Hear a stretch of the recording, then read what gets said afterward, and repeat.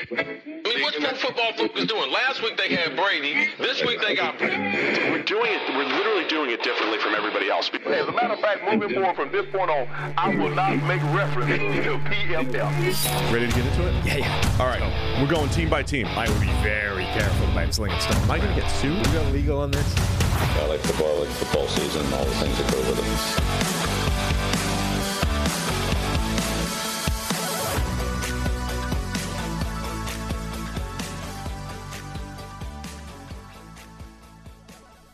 Welcome into the PFF NFL podcast. Steve Palazzolo, Sam Monson. We are live on YouTube. And, of course, we are previewing week 4 of the NFL. We'll go game by game. One thing to remind everybody, you have to check out the Wednesday podcast, either if you're watching on YouTube or if you're listening, because that's when we preview Thursday Night Football. We already have the preview in the books. Mike Ryan Ruiz from Dan Le Batard Show. We previewed Bengals-Dolphins, tonight's matchup. And it's just an overall fun show, so check out Wednesdays. Hi, Sam. What's up, Steve? How you doing? Did you get the tweet out there that we're live? I just tweeted it right now under Awesome. instructions, yes. Perfect. I tried to make the intro long enough that you could craft the tweet. That's well done.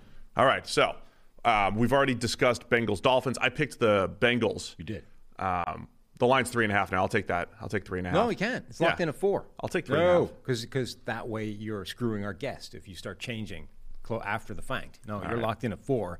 I'm locked in at 4 the other way. So it's moving in my direction. So you get the Dolphins as underdogs here, Thursday Night Football. We'll see how that one plays out, but let's get right in to the Week 4 games. A couple really nice games at the top. So let's start with Chiefs-Bucks. It's Sunday Night Football.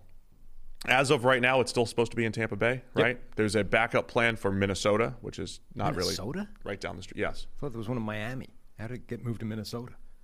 Well, I know the Bucks are practicing in Miami, but I thought that I read somewhere that the backup plan was Minnesota. You might be entirely right. I'd only heard Miami, and Minnesota is quite a departure from Miami and indeed Tampa. So this line has moved a little bit, but as Eric Eager, rest in peace, he's out today. He reminded us that everything between people just dying left and right. The late PFF. Austin Gale, rest in peace, Eric Eager. They're dead to PFF. Yeah, that's what we do. That's fine. Yeah, his locker, we cleared out his locker. That was his locker. Oh, that one. That was there. it. Yeah. Okay. We cleared it out through an old Dolphins jersey in it. Yeah. That's what we did. They've done a great job of clearing it out. It seems to have got stuff in it. Anyway, he always says, those lines in between +3, -3 don't mean a whole lot, but the Chiefs were favored early in the week by 1 or 2 points. Now it's Bucks by 1 heading into this Sunday night matchup. Little rematch of the Super Bowl from 2020. Yep. We got Brady Mahomes, 6? I think it's the 6th time that they've gone head-to-head in a matchup here. Which is quite a lot when you consider Brady's 127 years old, and we were like, oh, maybe we're going to get 1 or 2 of these. It is. I mean, it's fun for the narrative street type of stuff, because remember we said with the Super Bowl, Mahomes was going for back-to-back. He was going for his 2nd in 3 years as a starter at the time, and Brady had 6, and it was like, all right, if Mahomes is ever going to, chase the GOAT, kind of got to win the Super Bowl and do this thing. And then Brady's like, I'll take 7, and you're still playing catch-up, Pat. But, still a long way to go. Even just since Mahomes came in the league, we're tied. Yeah. I mean, since Mahomes came into the league, Brady's got 2 Super Bowls. Yeah. And Mahomes has 1. Well, you're right. He's ahead. So that's when, 15 years from now, when we're like, hey, is Patrick Mahomes the greatest of all time? You're going to go back to the era when these two guys were both playing together and Brady was, collecting Social Security and still winning games and Super Bowls and the whole thing. Brady's, the Super Bowl, the run that Brady's on, the rings, it's set a completely unreasonable bar for anybody trying to chase.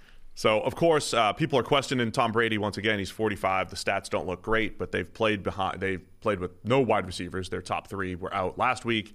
And their offensive line has been in ribbons. They're another of these teams that are down to at least their 3rd-string left tackle. Now, to be fair, their 3rd-string left tackle might be better than their 2nd-string left tackle.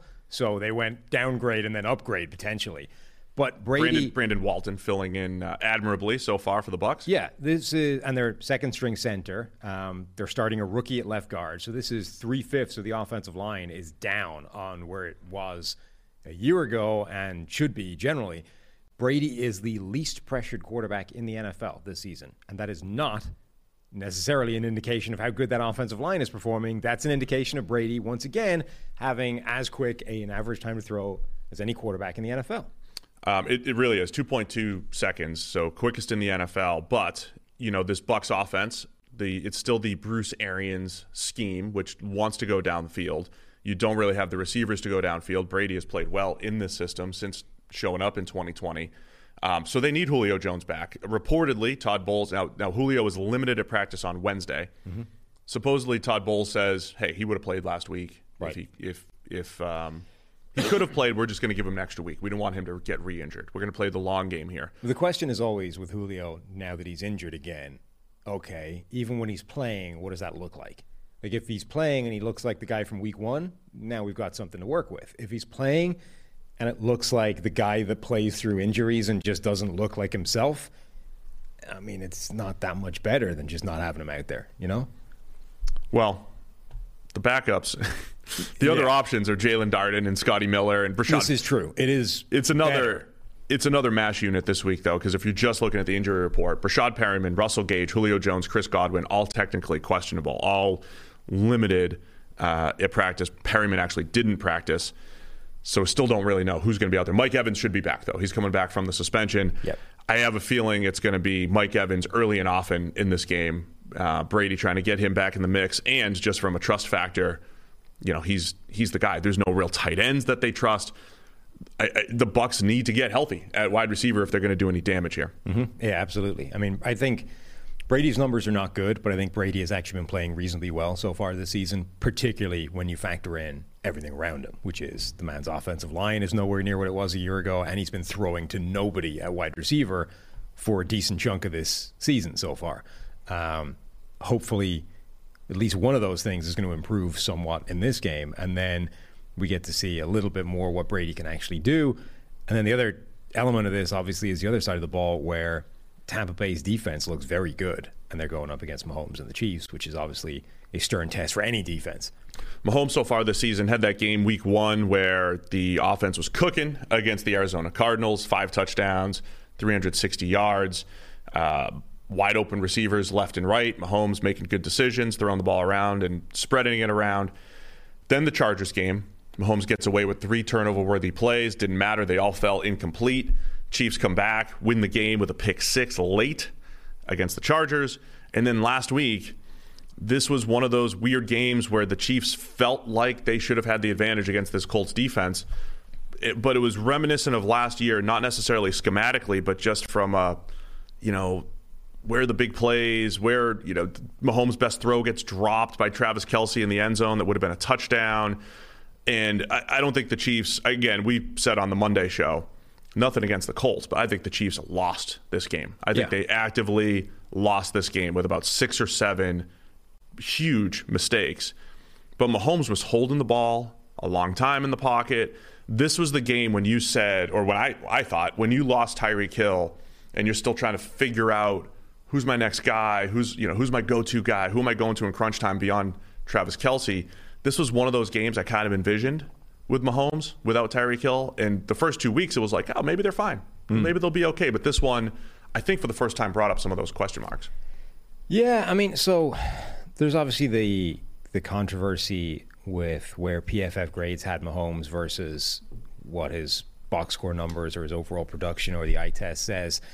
But even if we zoom out a bit, and kind of look at the last year plus of Mahomes, it hasn't been as spectacular as it was. Not even right at the start. For a sustained 3-year stretch, Mahomes' play was pretty absurd, spectacular, mind-blowing, very little wrong with it, very little negative plays. There haven't been that many of those games in the last year and a half. We've certainly had evidence of it, like the playoff game against Buffalo, where both quarterbacks were pretty spectacular going back and forth. And then obviously Mahomes is the guy that comes out on the right side of that. The week before against Pittsburgh was also spectacular. So they're definitely still there. It's not like I'm saying, oh, Mahomes is cooked. The NFL's figured out Mahomes, what's going on. But I think the baseline has definitely dropped relative to when we first saw him show up. And this is another defense where you're like, it's not going to be that easy to go out there and just carve those guys to ribbons. When Mahomes was tearing up the league, and not that he's not tearing up the league right now. He's still very good. But he had 3 straight years of 90-plus grades. And I used to always compliment him by saying, hey, don't look at the big time throws. Don't look at the highlight reel. Don't look at the stuff that everybody points out. Actually look at the quote unquote easier stuff. He does that really well. Things like just hitting underneath throws, not missing a ton of throws, taking what's there. And then you complement that with the special. But his big time throw rate has gone down. It's nothing like that 18 to 20 stretch when he was among the highest in the league. Last year he was low. This year he's kind of low again. And I think this is part of how the entire league is trending. Passing production across the league is down a little bit, and they're forcing quarterbacks to do the stuff I used to compliment Mahomes about, the underneath stuff, right? Just take what's there, throw the ball accurately, avoid negative plays and all that fun stuff. And I think, again, it comes down to this: how patient can he be? How much does he want to create those chunk plays? Because you could always just dial up Tyreek, and you don't necessarily have that right now, so you have to play that patient game. And the Bucs defense is doing a good job of making life difficult for quarterbacks so far this year. I think we've kind of reached, everyone keeps talking about the football is cyclical, everything comes and goes. It's a balance, it's a scale that tips one way or the other, a seesaw effect, and offense was just in such an ascendant plane the last couple of years, just going up and up and up, the numbers going stratospheric, and you're like, wow, how can defenses ever get this back? Because all the rules have been sort of, every re-emphasis or every change in rule, every bend of the rule has all been about making offense even more effective and ever more productive. I actually think schematically, though, defenses have started to do a pretty good job of fighting back, and all of a sudden you're sort of looking at what they're doing right now, and they do appear to be curtailing all of these offenses, and at least making it, putting a cap on how dominant and how productive they can be. And it's not like they're reinventing anything crazy. Like we're talking about the thing that's causing the most problems is a bunch of split safety, too high looks, which, okay, there's more sophistication to it. There are layers. It's not just like 2001 cover 2. That's what I'm saying. Right? Like, it's not like everyone has just gone, okay, well, let's just run Tampa Bay's defense from 2002. That's not what's happening. But from a big picture standpoint, that's kind of what's happening. You know what I mean? We've just pivoted back to this kind of stuff, albeit with some more layers to it and some adjustments and, extra pieces of sophistication. But nobody sort of found something, crazy and unique that the league wasn't doing before. It's just we've shifted with the emphasis, and that's, I think, having a dramatic effect on quarterbacks. Yeah, man, the league is all about making adjustments. So you've got more, zone-heavy just play around the league. You've got more, a little bit more disguise and blending of coverages. I think Seattle 3 is almost like a too high type of look because the strong safety plays at depth. I mean, there's a lot of nuance to this stuff. And when we get into the game here, Chiefs, Bucs, how much do you make of the Chiefs just kind of, look, if some what ifs there. Mahomes made some spectacular plays against the Chargers that, not that you could take those away, but beyond those couple spectacular plays, it was kind of a rough outing for that offense. So we're talking, back-to-back weeks of uneven play. The Bucs offense has not been good this entire season. Is this another low-scoring game despite Mahomes versus Brady here? Yeah, it could. I mean, you kind of look at the Colts, and you're like, well, if the Colts can keep a lid on the Chiefs' offense, surely the Bucs can do something. The Bucs have, I think, a dramatically better defense at pretty much every step. So, but we're also looking at that game and saying, well, that shouldn't have happened. Even watching the game, it doesn't make any sense. So I'm actually very torn on this game. I think Kansas City's offense should have a reasonable degree of success just because of that starting point they have and how good they are as a baseline. But Tampa Bay's defense is legit, and that's going to cause them significant problems. And then the same thing on the other side, I think Tampa Bay's offense will be better with a couple of extra bodies back in the lineup, but the Kansas City's defense is legit, so they'll probably keep a reasonable cap on that. So I'm stuck in the middle. I don't like this game at all from a betting standpoint with that line sort of right in the middle, but I think I'm leaning Kansas City. Matchup to watch for me, Luke Goedeke, the left guard. We've said Goedeke and Goedeke, both things. So I go back and forth, one of them will be right. Yeah, probably. Most likely. He's got a pass blocking grade of 31.3 so far. The rookie tackle conversion from Central Michigan. It's been okay in the run game, but he's got to go up against Chris Jones. I mean, if I'm the Chiefs, I know it's not, sometimes you play strong weak and all that stuff. I want Chris Jones one-on-one. Even Shaq Mason struggling a little bit in pass protection. So that interior pressure, again, you're saying Brady's pressure rate isn't there because he's just getting rid of the ball. But yeah, like you'll take that if you're the Chiefs and just saying, hey, dink and dunk all the way through, because that's what we're saying the league wants. But if they try to get the ball to Julio and try to get the ball to Evans, interior pressure is going to be a factor potentially. And the Chiefs have shown they're willing to move Chris Jones around to find the weakest link on an offensive line. Like they did it against the Chargers. He started off playing against Zion Johnson, the rookie, for most of the early part of the game. Zion Johnson was actually doing a really good job against him. So he went across to Matt Filer and just started to wreck house. So all of a sudden it's like, all right, well, let's just stay here then.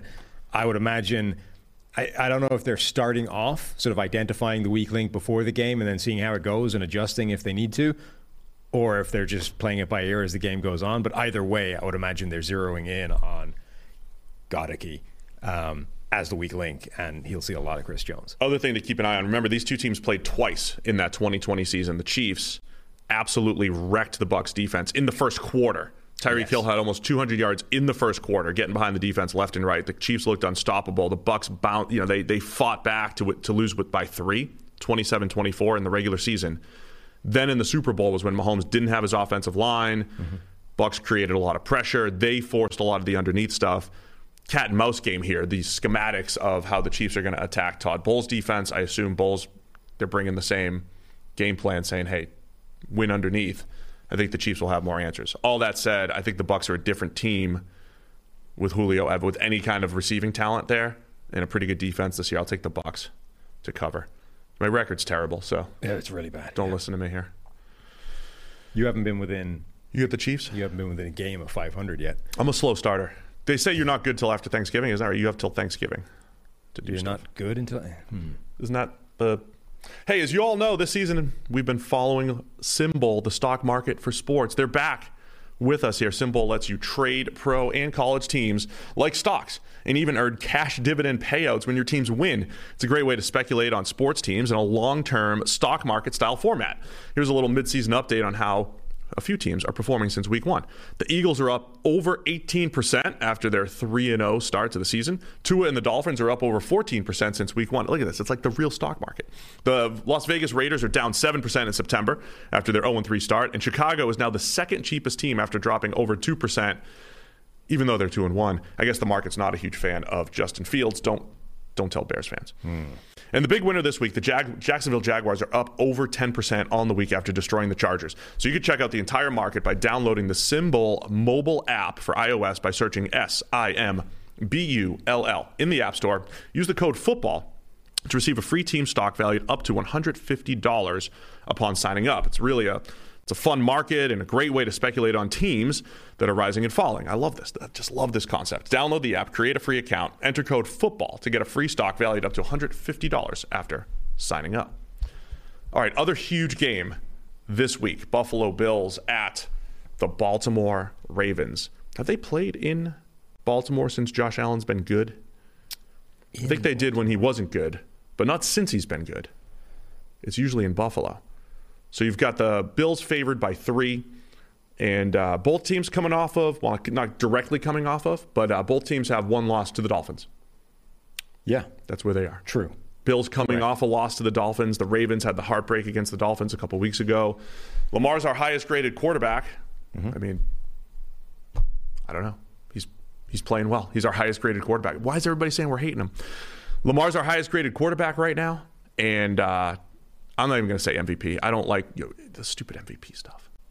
We can't talk about MVP less than 20% into the season. Why do people do that? Why? I mean, you know my stance on MVP. The award is You never want to talk about terrible. it. So Lamar's playing great. Josh Allen's playing well, despite last week the turnover-worthy plays. What are you looking for in this one? Yeah, like last week essentially torpedoes Josh Allen's season grade. He's got like 2 really good games, and then last week we're graded in the 50s, which we explained on yesterday's podcast, essentially 6 turnover-worthy plays. Go listen to Explain the Grade yesterday, Josh Allen breakdown. Towards the end of the podcast, you should find it on the like hyperlink things, the click and boom, straight there. Also, Spotify, if Spotify is not working, let us know, please. Spotify wasn't working. Stone fixed it, he says. He did? Yeah. I heard it wasn't working like for a lot of different places. Yeah. It was just down. It's probably Austin's fault. Did you email Austin and tell him? I didn't. If we've got it fixed, we're okay. Maybe Austin's like shadow banned us from the Spotify he might. back end, you know? Yeah, maybe I should stop hating on him so he doesn't hate back. He's got a lot of power now over there. Because we're catching Rogan, and he's like, hey, man, Yeah, of course. You slow him down. That's exactly what you got to protect Joe Rogan's podcast from us, coming up on the rails. I think that's definitely true. Yeah. So this game, after last week, I think it's going to be pretty interesting seeing how Baltimore lines up on defense against Josh Allen. Because, I don't think last week represents, one of those blueprint games. Oh, is this the blueprint to stopping Josh Allen, blitz the crap out of him, and then have really good players on the back end? No, because that's quite difficult to do. The Ravens obviously used to be a really blitz-happy team when Wink was the defensive coordinator and they were dialing up pressure from all over the place. They don't do it as much anymore. This season, Baltimore blitzes 27.5% of the time, which is 16th. Bang average, essentially. So what they need to do to combat Josh Allen is not going to be sending a ton of pressure. It's not going to be dropping back into coverage. I think their strategy has to be just mix it up enough to keep him off balance and try and at least make him sit there and diagnose what's going on before he makes the play and kills it anyway. So that, to me, I think is the real matchup to watch. Is Josh Allen is still an alien. The guy is still ridiculously difficult to contain, to slow down, to stop. He is that offense effectively, with help from Stephon Diggs and all those kinds of things. But you don't have the horses, you don't have the game plan, you don't have the defense to do what Miami did. You're going to have to do it in a slightly different way.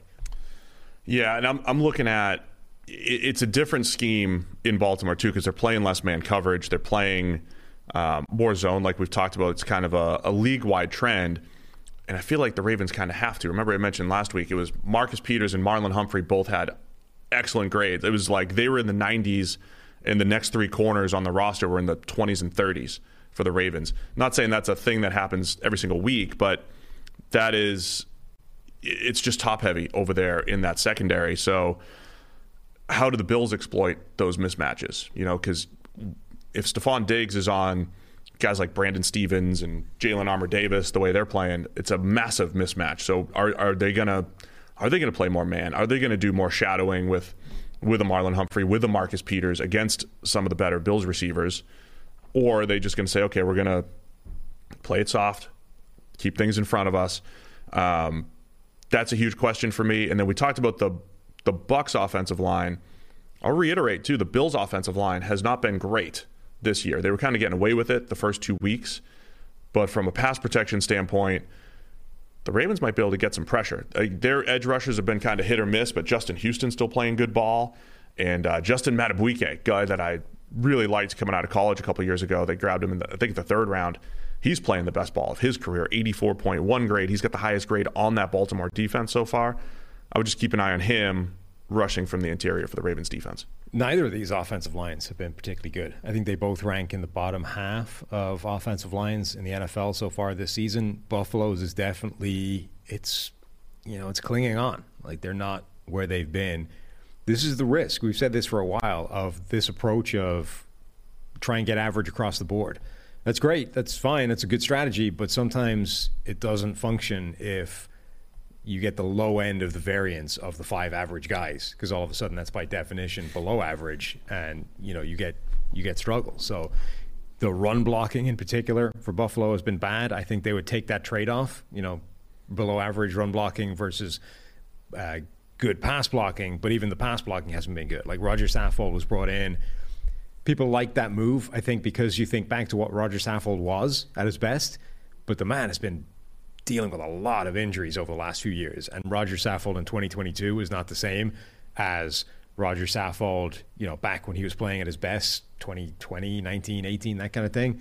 So he's been having a pretty rough time of it. The interior generally is pretty weak. I think that's definitely an area where Baltimore can exploit. And their pass rush, they're another team where they don't necessarily have a superstar, but they've got a lot of guys chipping in with pressure. Like, all of them are generating pressure, including Justin Houston, who's still trucking on. I love the edge rushers that just keep going. Like Dwight Freeney, he slowed down. They all slowed down a little bit, but they just keep producing. Justin Houston's not even that old. It's just that he dealt with a lot of injuries, and he felt like he was on the way down. He did, yeah, exactly. So early in his career. So here's a list of players that are, per ESPN, listed as questionable for the Buffalo Bills. Ryan Bates, offensive line. Ed Oliver on the defensive line. Mitch Morse, center. Jordan Poyer, safety. Tommy Doyle, tackle. Dawson Knox, tight end. Jordan Phillips, defensive tackle. Dane Jackson, corner. Deion Dawkins, tackle. Cam Lewis, corner. Gabe Davis, wide receiver. And Justin Murray, tackle. It's the Bills' questionable list. Yeah, that's quite extensive. What are we even previewing here? I don't know who's going to play football. J.K. Dobbins came back for the Ravens last week. He's got a chest injury that showed up in the injury report yesterday. He's questionable, and technically Justin Houston also questionable with a groin injury. Patrick McCarry, the backup left tackle, had a sprained ankle against the Patriots. He's questionable as well. The backup left tackle. Was he second string? Because he filled in there last year. James was the second Juwan string. James. He lasted about filled in 6 first. minutes before he went down. Okay, I've been meaning to make a running tally of teams with left tackle. There are multiple teams, injuries. I think, that are down to their third string left tackle. And Yes. Baltimore is were down at some point to their fourth. So the Dolphins, Teron Armstead hasn't missed time, right? He missed like a couple of snaps, I think. But Okay, it's not that's prime fine. time. Bucks and Chiefs. The Bucks have left tackle injuries. I'm just trying to get a running tally here. Ravens. You want to do this on the fly? Yeah. Because we're gonna talk about every team. I just want to discuss it along the way here. It's great. Bucks, Ravens, Deion Dawkins for the Bills is a maybe. So. Uh-huh. All right, man. 3 points here. The Ravens are getting 3 in this game. I don't know. I kind of like that. I like the Ravens getting points at home. Yeah, and so what's interesting to me is that you're still dealing with the majority of the Bills starting secondary out. You know, not just questionable, but like done. Tre'Davious White is still not back. Micah Hyde is on IR, so he's missing a few more weeks. And Christian Benford, the rookie, is not playing either. He's had surgery on a thumb injury or a hand injury, something like that. So what's fascinating is that as much as they lost the game and they, gave up some, like, the backup secondary essentially did a pretty good job against Miami, particularly when you consider, Tyreek Hill and Jalen Waddle and what that offense has been doing so far. It's actually bizarre how sort of personnel proof this Buffalo defense is. They can lose a lot of players and have no real visible evidence of the downturn in personnel and talent. They have done a great job. So they're facing Baltimore. Obviously, the Ravens have a unique offense, the Lamar Jackson thing. Lamar Jackson's only making himself money so far this season in terms of his contract negotiation. The last time Baltimore faced Buffalo was back in 2020, right, in the playoffs, where Lamar had like 190 total yards. So, okay, they don't have the same personnel, either team, but if this well-coached, well-schemed Buffalo defensive unit can put a lid on Lamar Jackson, where they're weakest is the area that Baltimore doesn't really love attacking, in terms of wide receivers out wide.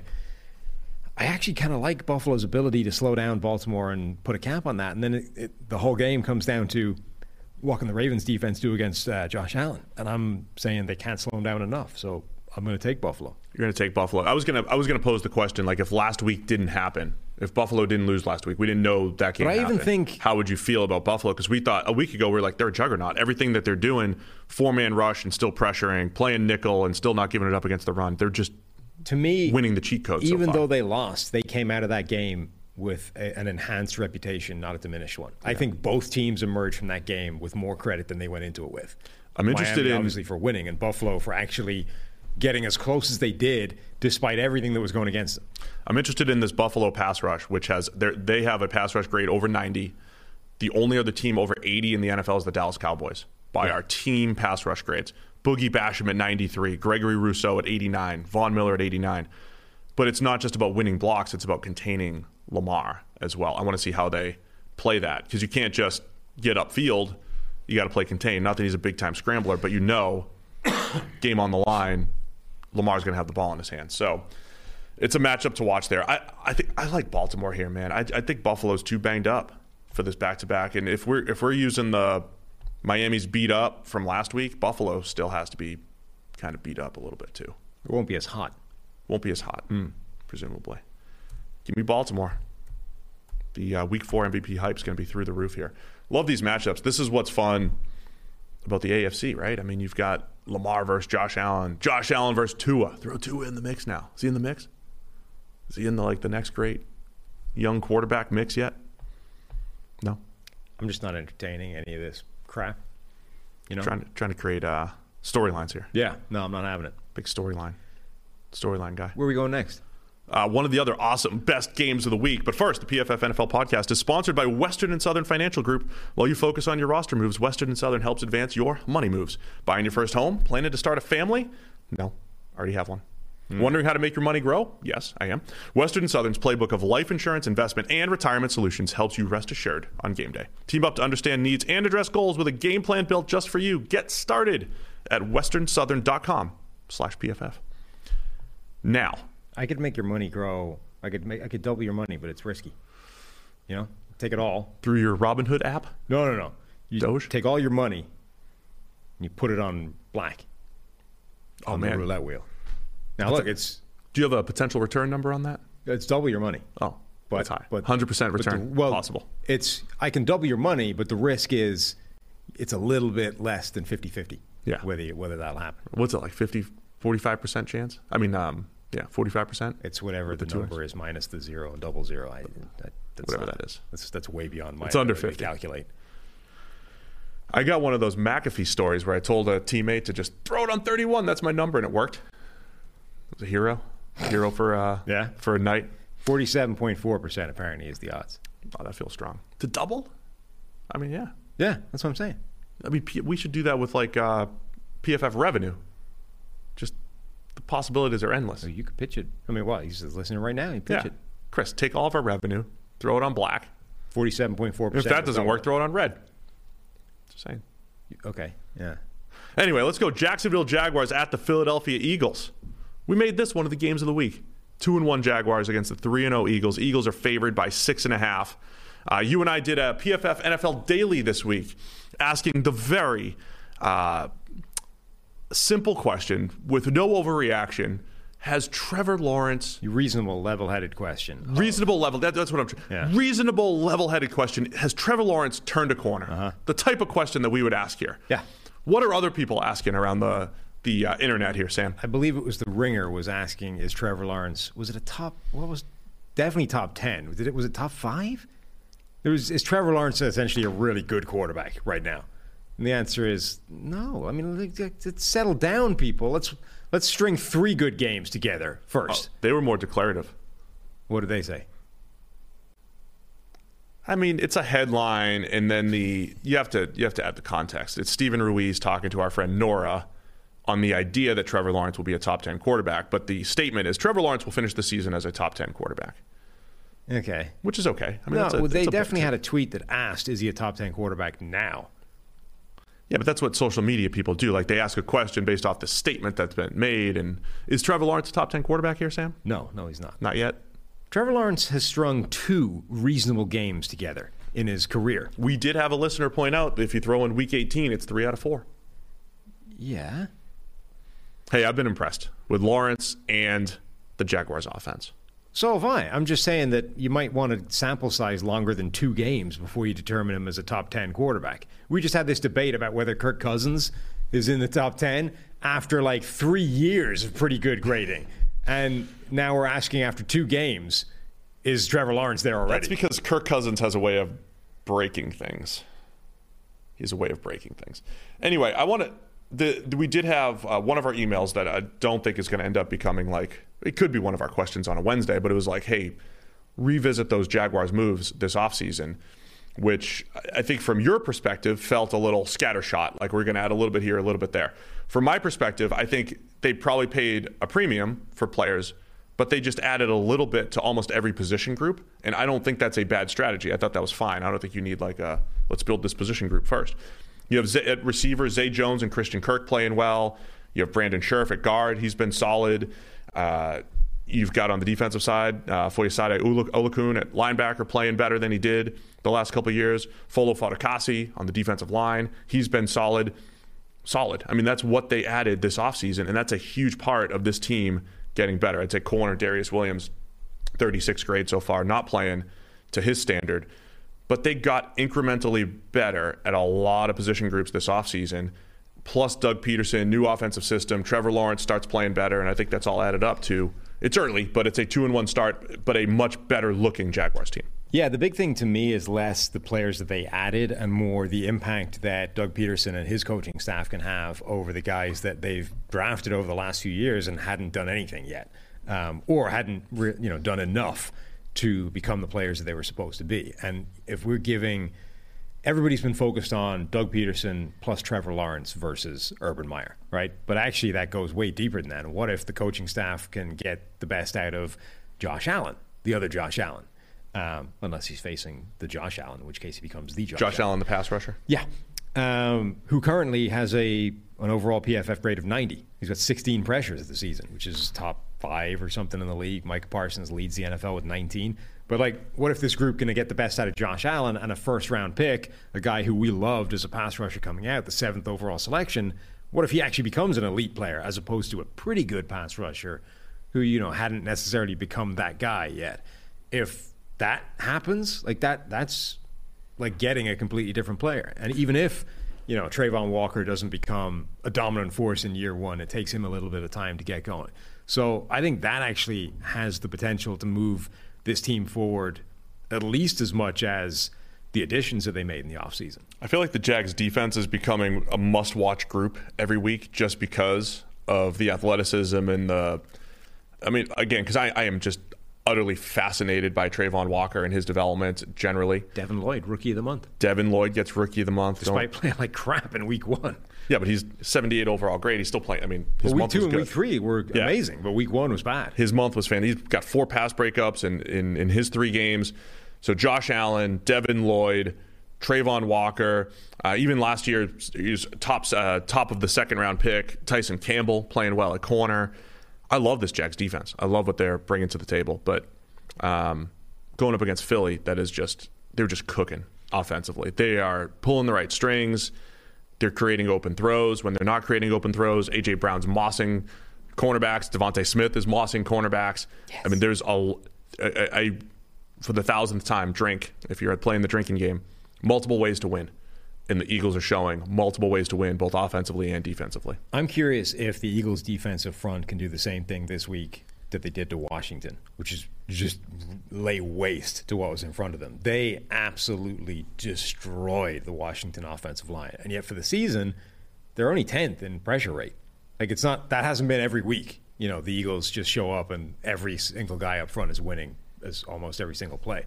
That was, I don't know, for some reason they just showed up in abundance against Washington. Okay, the Commanders were down. What happens there? But you get Carson Wentz has a really high. Well, he didn't help, yeah, but they pressure also, to sack rate. They were down interior players as well. It's not it's not the line that they want to start every single week. But Jacksonville's offensive line isn't great. It's moving in the right direction, I think, but it has weaknesses. So it's the kind of line that they could do that against. We just haven't seen it every single week, and that changes everything. So I was sort of looking through Justin Jefferson tape. You're obviously he had that incredible week 1. Well, where did he go week 2 and 3? What were those teams doing to take away Justin Jefferson?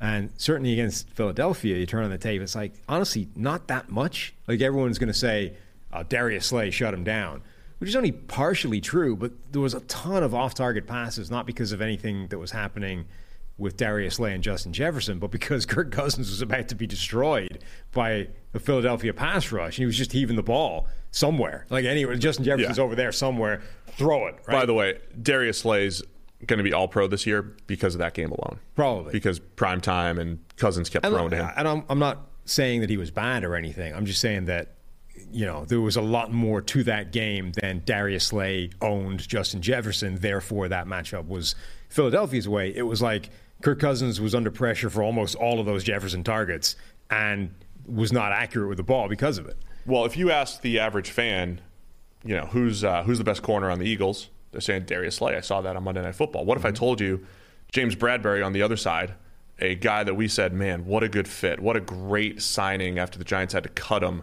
because of cap purposes. get him for pennies on the dollar after the draft. James Bradberry and Darius Slay have the same exact coverage grade, 76.9. Darius Slay has allowed a passer rating of 29.3 into his coverage. Bradberry is at 30.5. Both of those better off spiking the ball, right? Yes. There you go. Bradberry's got an extra pass breakup, and he's only given up 9 catches on 21 targets. So that's 43% into his coverage, Bradberry, and only 6.6 yards per reception. Again, Steve repeats himself again. The first 6 or 7 games last year when the Eagles defense they were trotting out the softest zones I think I've ever seen. Yeah. And almost every quarterback was completing 80% of their passes and all this stuff. And you have 2 corners now allowing 43% or lower. They have started to hit this stride of the pass rush is getting home. They're calculating blitzes properly, and they're making life difficult on quarterbacks. So the Eagles' defense has been absolutely Their defense has been legit. It really has. And like I said, it's the combination of getting a ton of pressure with that front 4, or sort of front 7, but rotating just 4 guys. And then the back end being able to hold up with both Darius Slay and James Bradberry. Like, this is a really, really good defense. And the defense is not like their most impressive unit so far this season. Like, the offense and everything they're doing. Did you see that play, by the way, the Dallas Goedert glitch in the Matrix thing where it was like a tight end screen. He catches and starts running and then just like glitches to the side out of a tackle. I saw most of that play. I don't remember that specifically, though. Yeah, it didn't. So the sideline TV view, it doesn't make any sense how this happens. Like, there's a safety coming in, barreling straight at him, and he just like glitches to the side. And it's like, what the hell? How did that not? It didn't even slow him down, let alone tackle him. When you watch the end zone view, he got bumped by an offensive lineman who was either the lineman or the blocker. As he was running, he got bumped as he was sort of in midair, which literally like blasted him a yard to the side. And then the safety running in with a terrible attempt at a tackle, to be fair, just found that he wasn't there anymore because he'd been like 300 pounds of human. And I'd be so mad at Madden. I would be so mad at Madden if that happened. Yeah. I mean, how much to the Eagles, they miss on Jalen Reagor, but like just keep attacking that position. Going with Devontae Smith the next year, still trading for A.J. Brown. Yes. And then Dallas Goedert is one of the better receiving tight ends. And now when you add that all up, it's like, all right, cover this. Plus you got Hurts as a runner and the running backs and the O-line. I mean, that's I'm going Philly to cover the 6.5. I hate it, but I think I am as well. That 6.5 is a big number for a team like Jacksonville that's actually playing pretty well. I've been a Jaguars believer. But this also feels like one where it's like Trevor throws a couple to the defense, trying to make a comeback and all that. You know? I mean, this is the best defense that this Jacksonville team has gone up against so far this season. Yeah, like they've Washington, nah. Indianapolis, okay, their defense seems feistier than they have any right to be, and the Chargers' defense isn't bad, but it was pretty depleted. You know, I think this is a different level where instead of Joey Bosa and Khalil Mack might be the best duo in the NFL or one of the best, but Philadelphia's got 7 guys that can all get pressure, and they've been getting pressure. And on the back end, it's instead of like a work in progress back end like the Chargers, proven 2 quality shutdown type cornerbacks. Looking forward to this matchup. It's going to be a fun one. All right, so we're going to have to go. So we're both taking Philly, covering the 6.5. Yep. We're going to have to go a little bit quicker through the rest of the games. Well, those are the 3. We get the headline games. We get the 3 headline games. This next one's somewhat headline.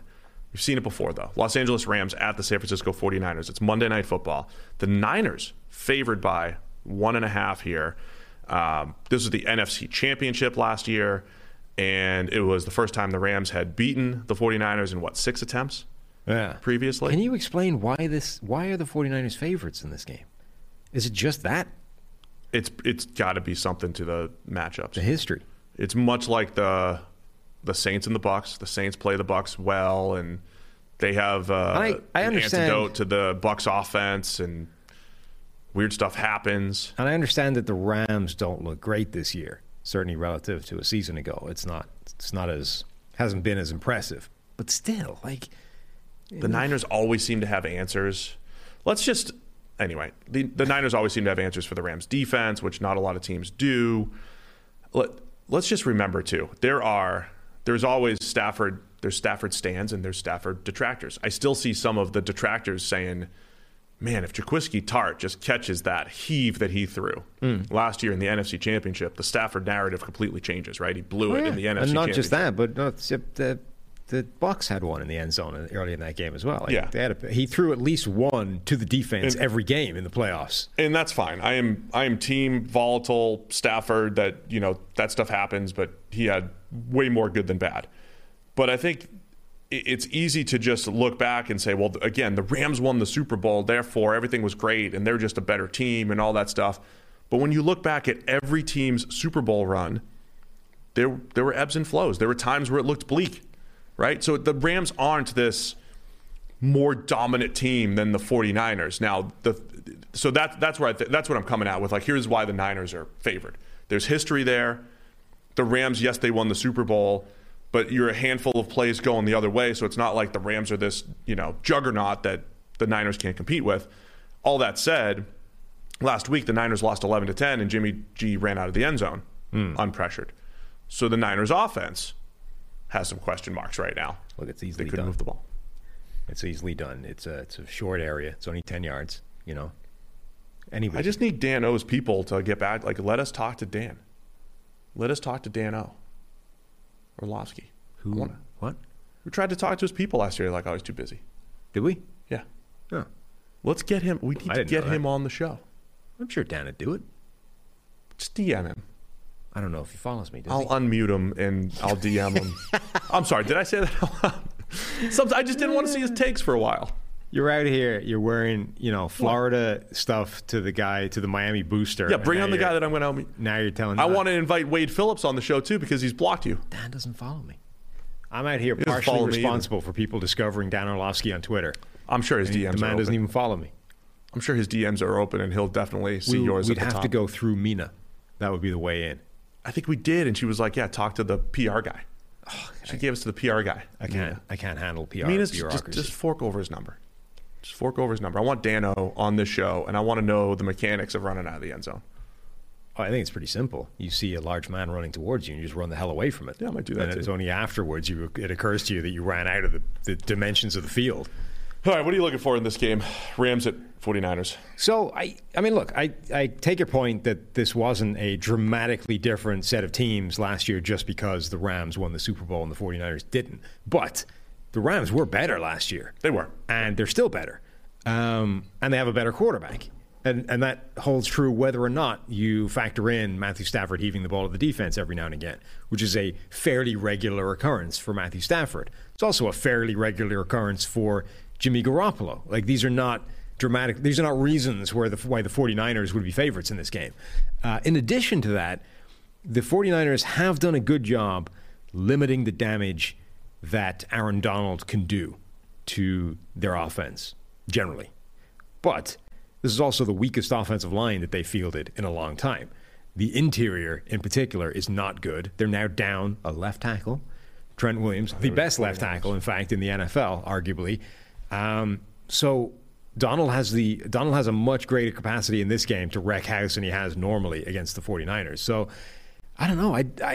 It feels to me like this is a game where the Rams should be reasonable favorites. Reiterating last week, Stafford had over 70% of his yards after the catch. There was a drop in the end zone by Cooper Kupp that would have offset that, but it was an underneath passing attack for the Rams last week and a safe passing attack with Stafford. He wasn't throwing the ball to the defense this time around. I feel like they need that game, right? You need that safer game. But the Niners, man, they're flying around defensively. They're playing much better. Remember, there was like a disconnect, I think, last year with the 49ers' actual performance defensively and then the reality. EPA per play on 10-plus yard throws, they were among the worst in the league. There were points in the season where they got better. I think this year's team is better, though. This is a much better 49ers defense. I think we're looking at a low-scoring game here, like the 11-10 last week. There are some really low over-unders this week. Actually, not just this week, but generally this season. Like, I've seen the over-under drop below 40 a bunch of times. And in today's NFL, that just always feels too low. You know what's interesting is, so a lot of times you have September and offense is up and you don't really have a whole lot of bad weather games, and offense is better in September than it is in December, January. And this year, I feel like my prediction from a few years ago, before we knew Josh Allen was a star, before we knew Lamar Jackson would break out, I feel like that one, which is there's no clear-cut top quarterbacks. So therefore, every year that's going to be this like shuffle them up, who knows who comes out on top type of deal. It's not exactly that, but it kind of feels like that, right? Because you got Brady and Rodgers. Rodgers had one bad game in there, and Brady doesn't have his guys, and Mahomes has been a little up and down, even if the results are good. Like, you just don't have anybody dominating right now. Offense is down. Is my point. Yeah. I don't know what I like in this one. You're so right about you always start with Donald when you're looking at the Rams, right? You always start there. Yeah. And look at the matchups that he has there. And I agree that they've done a good job generally of slowing down Aaron Donald and making sure that he isn't the kind of factor in the game that you think he should be. But I think that's going to be harder this time with the interior group that they have now versus the one that they've had in previous years. You know, they've lost players, and that interior was already looking like a weakness. Now they're down their left tackle as well, who was their best graded offensive lineman. Like, this is not the usual 49ers offensive line. Yeah, give me the Rams. Give me the Rams getting points here. Same. Does the history matter? Does the history matter minus the NFC Championship? No. I think if they'd won the championship as well, I would have been pretty hard to ignore. You know, like, we're now 6 in a row, and the better team keeps losing. This doesn't make any sense to me. The fact they finally got the monkey off the back and they're like, all right, snapped. You know, I don't make a distinction essentially between the regular season and postseason in terms of streaks like this. The fact that they snapped the streak and we showed, all right, there is at least no complete jinx or some sort of like schematic kryptonite that Kyle Shanahan has over Sean McVay. We've proven at last that McVay can win. Therefore, I'm no longer interested that it's a large run in his favor. All I know is I'm looking at the PFF app right now, and the PFF app doesn't like any of the bets in this game whatsoever. You should check out the PFF app as well. You get all of our smart bets. We got little, like, I see an A bet right there that is tempting, but there's a lot of like D's and F's, right? If there's no real doesn't edge, love a lot this week. Yeah, if there's no real edge, it's just going to say, hey, don't touch this. Yep. This is one of those games PFF app is saying, don't touch this. Niners are favored by 1.5 right now at home. Monday Night Football. Over-under's 43. You're right. It's not that high. Not that high. But I'll take the Rams to cover that. Same. All right. Washington Commanders at the Dallas Cowboys.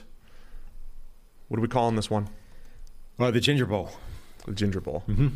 There's a wrench thrown into the Ginger Bowl plans here. Is the Red Rifle, Andy Dalton, old friend here, might be making the start in London to start the day. Well, the good news is we'll know whether or not that's been a problem by the time this game starts. Like, if Andy Dalton goes off at 9:30 a.m. Eastern, what does this Commanders Cowboys look? There's no more ginger talent to go around. If he goes, if Andy Dalton balls out at 9 a.m. in London, hammer the unders in this game. Yes, like nobody's scoring any points. That is how you acknowledge the. And look, I'm not going to lie. The PFF app might not indicate that. This is one that you're going to know only from listening to this podcast. There's no way I don't think ginger theory is baked into the algorithm. I don't think it is. No. So, when you're firing up your bets, you're firing up the app on Sunday morning, trying to figure out where you're going to put your money. If Andy Dalton's gone off for like 6 touchdowns, looked like a dominant force, it might not be clear, from the app. They might not have an A grade next to it. But from listening to this podcast, nail the under. So it's Carson Wentz versus Cooper Rush. That's why we're having our fun with that. Carson Wentz has been sacked 15 times this year. That's tied, right? Yeah, tied for the league lead with Joe Burrow. So if we're going to talk about Joe Burrow's offensive line or him getting sacked all the time, we have to do the same thing with Wentz. 28% of his pressured dropbacks. That's also one of the worst rates in the league. And you have Micah Parsons, DeMarcus Lawrence on the other side for the Cowboys. What do we have? 3.5? Cowboys by 3.5 here at home. What are you looking for in this one? I mean, Micah Parsons has reached that level where that's your starting point. It's like the Aaron Donald thing. It's only 3 now, by the way. Down to 3. Let's update that. I know. I keep checking for each one of these games. Thank you. Micah Parsons has reached that Aaron Donald level where that's my starting point for every single game. How are you going to address Micah Parsons lining up, and how are you going to stop that? Because so far nobody has. He leads the NFL in pressures. He's got 19 of them. We are starting to see, I'm not just starting to see, he's a true full-time edge rusher. They've sacked off any notion of Micah Parsons, being an off-the-ball linebacker. It's just not happening now. And people were saying, maybe that's a reflection of the opposition. He's still lining up in the box sometimes, but we are talking about a pure pass rusher at this point, and maybe the best one in the league outside of Aaron Donald. So Washington, we saw last week what happens to that offensive line when they're overmatched. They got destroyed. They don't have anybody on that line that can block Micah Parsons one-on-one, so you're going to need to do it from a schematic point of view.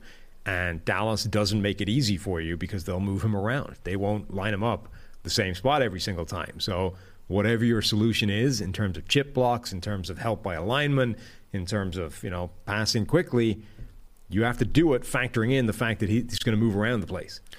Interestingly enough, all that said, Washington's actual pass blocking grades for the offensive line, not terrible. Like I said, it's when they give it up, they're becoming sacks, right? They're becoming negative plays. You also have some rough pass blocking grades from, say, running backs and tight ends in there and everything. It's the unit as a whole. But Carson Wentz, he's got to do a better job. He's got to do a better job there, avoiding those negative plays. And it's another one of those games where I think, relying on those receivers on the outside earlier, right? It feels like Wentz, when it gets to not complete garbage time, but when it gets like Jacksonville, they started to fall behind. He starts throwing the ball down the field a little bit more. Got to start taking those chances a little bit earlier, I'd say. The other piece of the offensive line for Washington, as of yesterday, Charles Leno, Samuel Cosme, both tackles are questionable. But I don't know what to make of these. Wes Schweitzer, he's been filling in at center, right, for Chase Roulier. Mm-hmm. He's also questionable with a concussion. He did not practice Wednesday, so we could be looking at some backups. If one of those tackles doesn't play, you have Parsons and Lawrence. I really think DeMarcus Lawrence is one of those guys. He's going to be the key here. We're going to come out of this season looking at DeMarcus Lawrence, he's been criticized for sack totals fluctuating through the years. And I feel like we've always defended him and say, hey, the pass rushing grade is there. It's there. It's there every single year. But his sack totals, 15, 13, 6, 7, 3. Pass rushing grade has been pretty good, consistent the whole way. DeMarcus Lawrence is going to have 20 sacks this year. 20? Yeah. He's got 3. He could have a 50. I'm not saying that definitively. DeMarcus Lawrence can have a 15 to 20 sack season this year because of the attention Micah Parsons starts to draw. Yeah, I mean, it's at that level right now. He's already tied what he had last year on less than half the snaps and way less than half the pass rushes. So I think, the point, he can have a huge season based off what happens if you suddenly get none of the attention, That's what I'm saying. Yeah, I think that's a reasonable point to make, that he'll definitely clean up because everybody's focusing on Micah Parsons. All that said, he's also questionable as well, DeMarcus Lawrence. Yeah, there's a lot of people. Everybody I talk about is questionable, so take it all with a grain of salt. Questionable can be anything. It's right. 50-50. We've reached the point in the season now where just everybody is questionable. That point of the season is supposed to be week 11. Yeah. By the way, Justin Herbert, who's actually got something wrong with him and is not showing up in the injury report, weirdly. Well, that sounds like the Chargers might need to fork over a draft pick at some point. I mean, I assume they're not. I assume whatever it is. Are you saying the cartilage is melded back together? I don't know. Maybe. I don't quite understand how a guy with broken rib cartilage doesn't show up in the injury report, but that appears to be the case. It's not like they can think they're getting away with it. Everyone saw it happen, like on national TV. So anyway. By the way, the Bucks, the Sunday night game, Bucks and Chiefs will remain in Tampa Bay as of now. Okay. That's all the news happening right now. Cooper Rush, 3 for 3 in game-winning drives / fourth quarter comebacks in his career. Now he is on the injury report. Never mind. Oh, I wish you weren't a liar. I have fact-checked myself. I'd rather work with someone who didn't lie to me. I mean, what if I lie and then recant it within 30 seconds? It's admirable. Okay. It's like the 5-second rule with food on the floor. If I can take it back after 30 seconds, it's fine. Okay, that's good then. Michael Gallup is supposed to be back for the Dallas Cowboys too. We'll kind of see how they add him to the mix. Noah Brown has been excellent the last 2 weeks. I am really curious about Noah Brown, if that is just a Cooper Rush, couple backups that have been in Dallas for a few years type of connection. You know how that happens sometimes? They've been practicing together for years. Or if Noah Brown can actually be that true number 3 behind CeeDee Lamb and Michael Gallup. And then you have CeeDee Lamb had that weird game the other night, right? He's open deep, drops it, and then he makes the spectacular one-handed catch. He's still awesome. I'm liking Dallas in this one. Their defense, their pass rush, Wentz holding the ball, and Cooper Rush keeping it going. Yeah, the Dallas pass rush against Washington's offensive line is what's swaying it for me. I don't like betting into a Cooper Rush-led Dallas offense. I think Washington is better than they've shown, so I also think there's mileage to be betting into them. But that matchup specifically scares me. Minnesota Vikings at the New Orleans Saints. This is your London game, 9:30 a.m. Eastern Time. It's really New Orleans by 3? It was. Let me check it now. Check it out. New Orleans by 3. Is that true? Pulling up Green Line here as well. It seems like Jameis Winston might not be going. It's Minnesota by 2.5. Okay, so you just lied again. I'm reasonably certain I didn't. This is the second week in a row you had Minnesota's line completely off. I'm reasonably certain I didn't do that. But that's okay. fine. I'm not blaming you. Fine. So Minnesota by 2.5, which makes a little bit more sense. They feel like they're a better team at this point. It's in London. Nothing makes sense. Oh, that's true. Also, but no, that makes sense because it swung because the Red Rifle's about to start. You're telling Jameis Winston's not worth 5.5. That's what I'm telling you. Stop it. I don't think I screwed that up. I believe that the Red Rifle news has swung that line. I'm sticking with that. I think Andy Dalton, I think he'll. I hate saying this. Mm-hmm. Speak. What do you got? He's going to make this offense look better. Wow. Than Jameis has to this point. Wow. Jameis is officially questionable. Offensive coordinator Pete Carmichael confirmed that Winston, back, ankle, hip, all 3 things. He didn't participate in Thursday's practice, but he's hopeful the quarterback will be on the field Friday. I've fact-checked myself again. You want this one? Yeah. So the line has moved significantly with the Red Rifle news, but it doesn't appear to explain where I got my number, which doesn't connect to anything. So I don't know. Again, reasonably certain I didn't screw that up, but my number doesn't match the line at any point. So everybody's wrong. Yeah. Yeah. All right. So Pete Carmichael says Jameis Winston, he's hopeful the quarterback will be on the field Friday. He didn't say which part of the field. Could be the sideline. Could be the actual playing field. I don't think that counts as the field, does it? It's a field. No. Yeah, if you have like a field pass, you're standing on the turf. Outside the white lines, but you're standing on the turf. I think this is a shrewd way of saying, look, it's Andy Dalton's team right now, but Jameis is going to be wearing a headset, eating those dubs. You know what I mean? That's what they want him doing. Yeah. On the sideline. I would say if you had Michael Thomas out there and Chris Olave and Jarvis Landry, I was going to make the point. I could see Andy Dalton, the distributor, doing a nice job with this offense. Yeah. I could see that happening. Andy Dalton hasn't had this type of supporting cast since 2015 with the Cincinnati Bengals. Didn't he have it when he played for Dallas briefly and looked like garbage before he got hurt? Okay, maybe. Yeah. Okay. I probably made the same prediction back then, too. I believe we did. Yeah. I don't think it worked out well. I was definitely wrong back then. But I could see Andy Dalton this time around if he had all those players. The problem is, I'm not going to read their questionable list, too, but it's every starter. Alvin Kamara, Jarvis Landry, Michael Thomas, Traquan Smith. I mean, is the NFL just calling everybody questionable? Yeah. Paulson Adebo. Dalvin Cook's Taysom questionable. Hill. Dalvin Cook's questionable with his Riggs shoulder. You're going to have to blast it in on the goalpost before he starts up.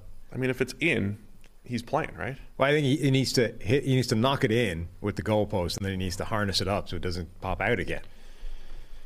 What are you looking for in this game? I want to see how the Saints defend Justin Jefferson. I talked about this a little bit before. I don't think Detroit or Philadelphia did anything particularly creative to stop him.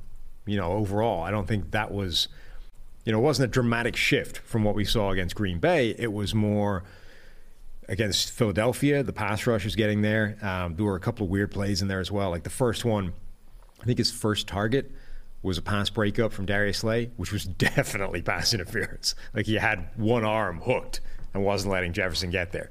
Didn't get called. There was another one late, the Darius Slay interception, where for some reason Jefferson just didn't cross his face and just left him, so it was... that was not on him. That was not on Cousins. No, I mean, he's running like a deep post against a corner and off coverage, that should be easy money for a receiver and a quarterback. Cousins puts it where it's supposed to be. And for some reason, I mean, Darius Slay anticipated it well and got himself in the way.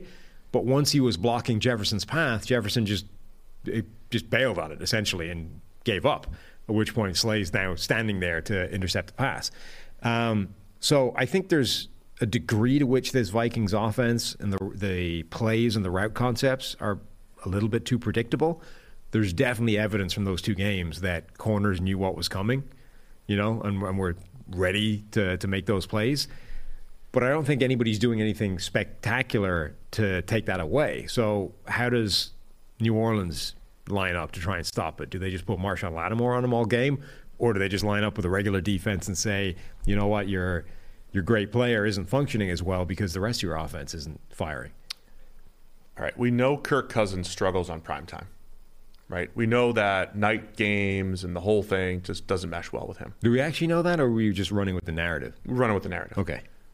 How do we feel about morning games, though? Do you think it's going to have the opposite effect? Because we know, 1 o'clock's this nice, safe time, but we're talking 9:30 Eastern. And, Kirk's he's a morning guy. He's up at 6 with the kids and the whole thing. What if he goes off because it's 9:30?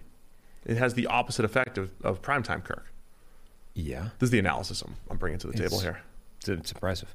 It's entirely possible. There was a video on NFL's YouTube channel with Steve Smith, friend of the show. Steve was investigating the sort of nutritional stuff going on with the Vikings. And Kirk Cousins wanders in and proceeds to tell him about, he'd taken lessons from some list that Steve Smith wrote years ago about how to extend your time in the NFL, how to, maintain everything. And Kirk was essentially running through all the things that he doesn't eat, try to be dairy free, try to be nut free, try to be, it was like nightshade free or something like that, which to him is potatoes or anyway. The man doesn't eat an awful lot. You know what I mean? We're a salad man only, which I think tallies perfectly with the Kirk Cousins, the general ambiance of Kirk Cousins, right? Business handshakes, salads. This is Kirk Cousins. So yeah, a balling at 9 a.m. Eastern makes a lot of sense.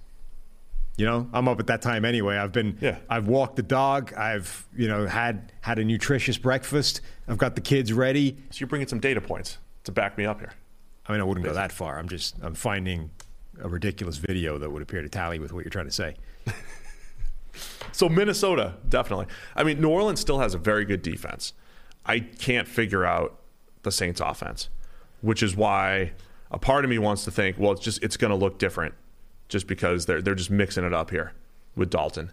It's just going to look different. Like Winston. You think the shock value of the red rifle is going to... they've just been so inept in the first half, and then 2 out of 3 games in the second half, they at least showed signs of life in New Orleans. The other one was against the Bucs, and Jameis kept throwing the ball to defense and missing throws. I don't know. I think Dalton's going to play better. Can we give some love to James Hurst, by the way? Yes, do it. James Hurst wasn't even supposed to be a starter for the Saints, but Trevor Penning gets hurt in preseason. Left tackle injury. Yeah. And so James Hurst has had to fill in as a starting left tackle, and in 3 games, he's given up 3 pressures. He's got a pass blocking grade of at least 78 in every single game.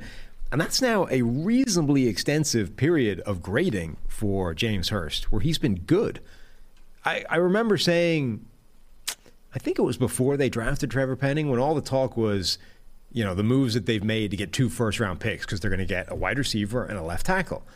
I do remember thinking at the time, I wouldn't hate giving Hurst a shot for a year, until you figure out something. Like, instead of trading back into the first round to get another first-round pick because you need 2 positions right now, maybe keep your first-round pick next year and just get the left tackle then.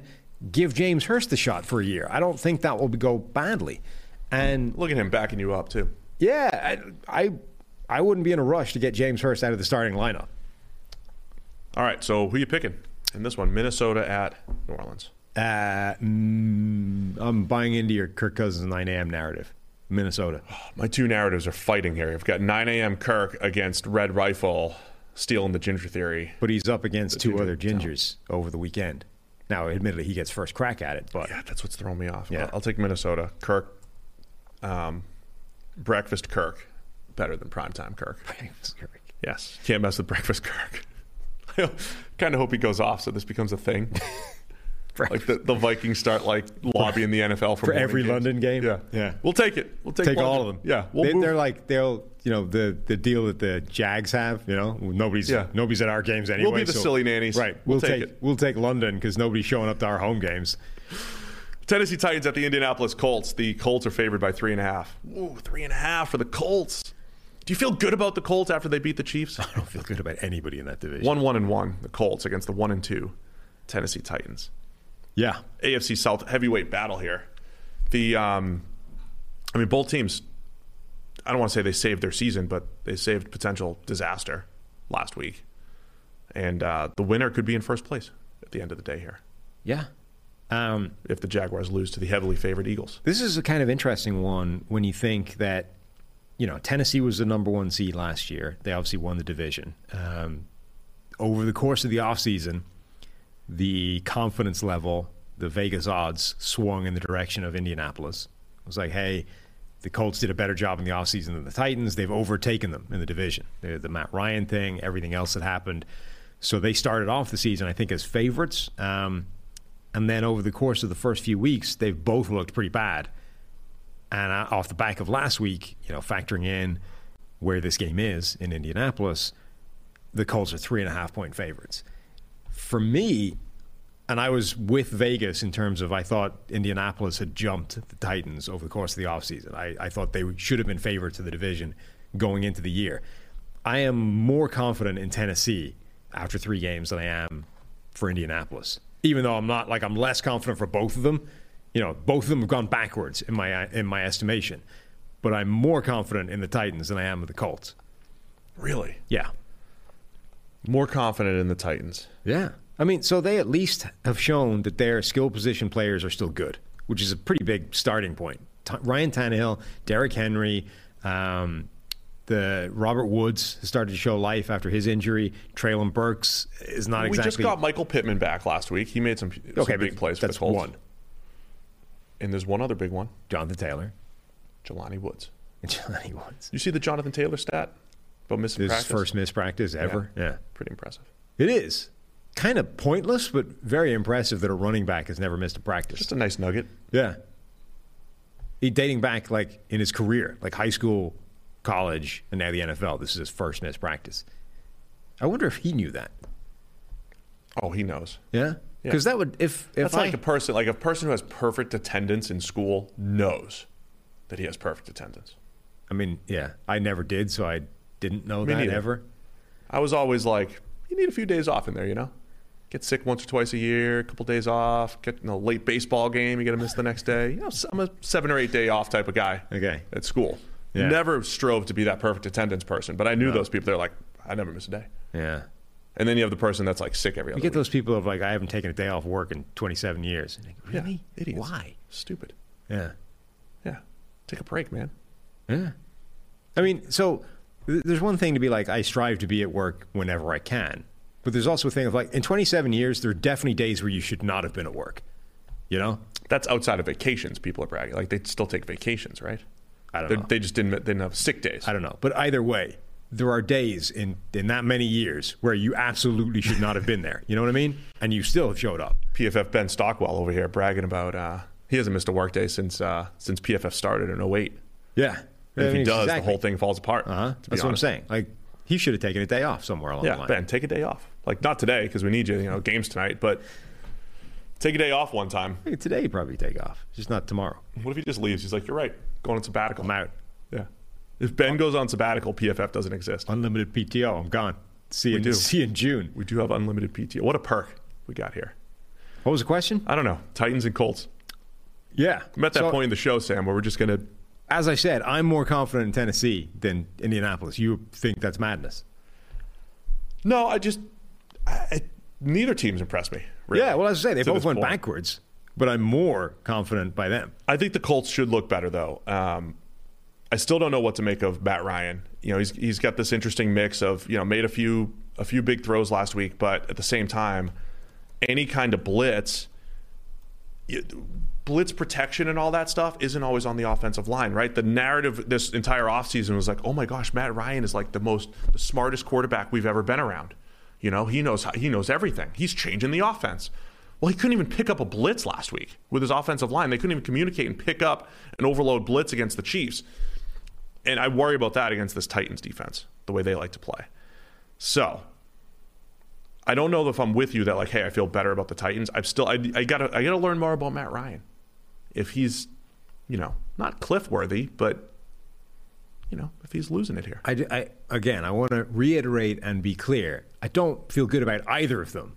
Just saying more good about Tennessee than the Colts. Better? Yeah. They're both not good, but the Colts or the Titans are less not good than the Colts. Beautiful. I'll take the Titans this week with you. What do we say? Yeah, definitely. Tennessee. I think the Titans schemed up pass rush against the Colts. And I know Matt Ryan hit some plays against the blitz and all that stuff last week. The schemed up pass rush from the Titans against the Colts is the difference in this one. And, Chris Jones probably won't trash talk to prolong the game-winning drive this week. Probably not. Colts, yeah. Certainly not in this game. Halfway through. We got a half hour to go. 45 minutes. We got this. Denver Broncos at the Las Vegas Raiders. Raiders favored by 2.5 here. Raiders, the 0-3 Raiders are favored by 2.5. Which was another according one. to this document. I checked. This was another one that was weird enough that I was like, really? The Raiders are favored by 2.5? According to whatever you copied over. The but 0-3 Raiders. I guess it's real. Are favored by 2.5 against the 2-1 Denver Broncos. I need to put out my power rankings, by the way. My power rankings are going to be That would piss so many 3-0. I'm going to do it later. I'm just going to put the standings. No, I'm just going to put the standings. Your power rank, it would piss more people off if you didn't. If you actually went Denver, like the Bears 2-1, they suck, so they're not ranked. Bears are probably 12th in the league. My entire Twitter stream right now is just people writing 2-1 in response to a Justin Fields stat. It's like they refuse to acknowledge that everything is not rosy because they've won 2 games. I am always fascinated by fan bases who are like they're either really optimistic or really pessimistic. Yeah. I feel like, the Bears are the optimistic. Not always. I mean, it's just they are like they were. Trubisky was the next big thing 4 years ago. No, they just every year you stake out. You put your line and you say, "This is where I am. I am this. I am defending this standpoint." I got you. Okay. And I don't care what happens. So you start off. It's like, no, actually, Trubisky's way better than you think. And then it's like Matt Nagy needs to be shot because he's destroying everything about the Bears. Right. And then this year, it's like, no, Matt Nagy kicks babies and the whole thing. Right. Yeah. We're 2-1. Justin Fields is fine. Don't worry about it. Even though he's got 297 passing yards in 3 games, which is like a historically wretched outcome. Okay. So where are we going in this one? Vegas by 2.5. God, that's a lot. I mean, it's not even a lot. It's just them being favored over anybody right now. Broncos are 2-0 the last 2 weeks by scoring 23 points. This is another one where I don't feel good about either of these two teams. But I think you probably have to feel slightly better about the Broncos and the Raiders, right? Like, both offenses are underachieving to an incredible degree. I don't understand. You talk about sometimes the whole being worth more than the sum of its parts, Yeah. The Raiders' whole is worth so much less than the sum of its parts to a degree that doesn't make any sense. It's like somewhere in the middle, there's like a giant, somewhere in that equation, all the talent is leaking out, and the end is not justifying the collection of players that they have. Denver is a similar story, but I think for slightly different reasons. But then on the other, like, Denver actually has a good defense. The Raiders' defense isn't great. Like, I don't really understand how they're favored. If you told me Mac Hollins was going to go off in 3 weeks with 14 catches for 240, is Mac Hollins right now the guy we were describing yesterday, the Travis Fulgham and all that? Like, Mac Hollins is going to be 6 weeks in a cloud of dust. He's going to be gone. Well, maybe, but the thing that makes no sense is if you were painting that scenario for somebody, okay, 3 weeks into the season, Mac Hollins is going to have a ton of yards and catches, and he's going to look great. You would say, okay, so something like what happened to the Bucs receivers has happened, correct? Like, the Raiders are missing everybody, and the only person left is Mac Hollins, and that's why he's putting up all these numbers. But that's not, somehow he's doing that in an offense with Devontae Adams and Darren Waller and Hunter Renfrow and Derek Carr. Like, if you had told me what's happening, if you had told me that, I would have said that is exactly what the Chiefs have needed the last couple of years. The Chiefs had Tyreek Hill and Travis Kelce, and all they needed was like the DeMarcus Robinsons or Byron Pringles of the world to just, but that's the other Sammy thing. Watkins did once in a while, to just go off when the opportunities were given. But that's the other thing.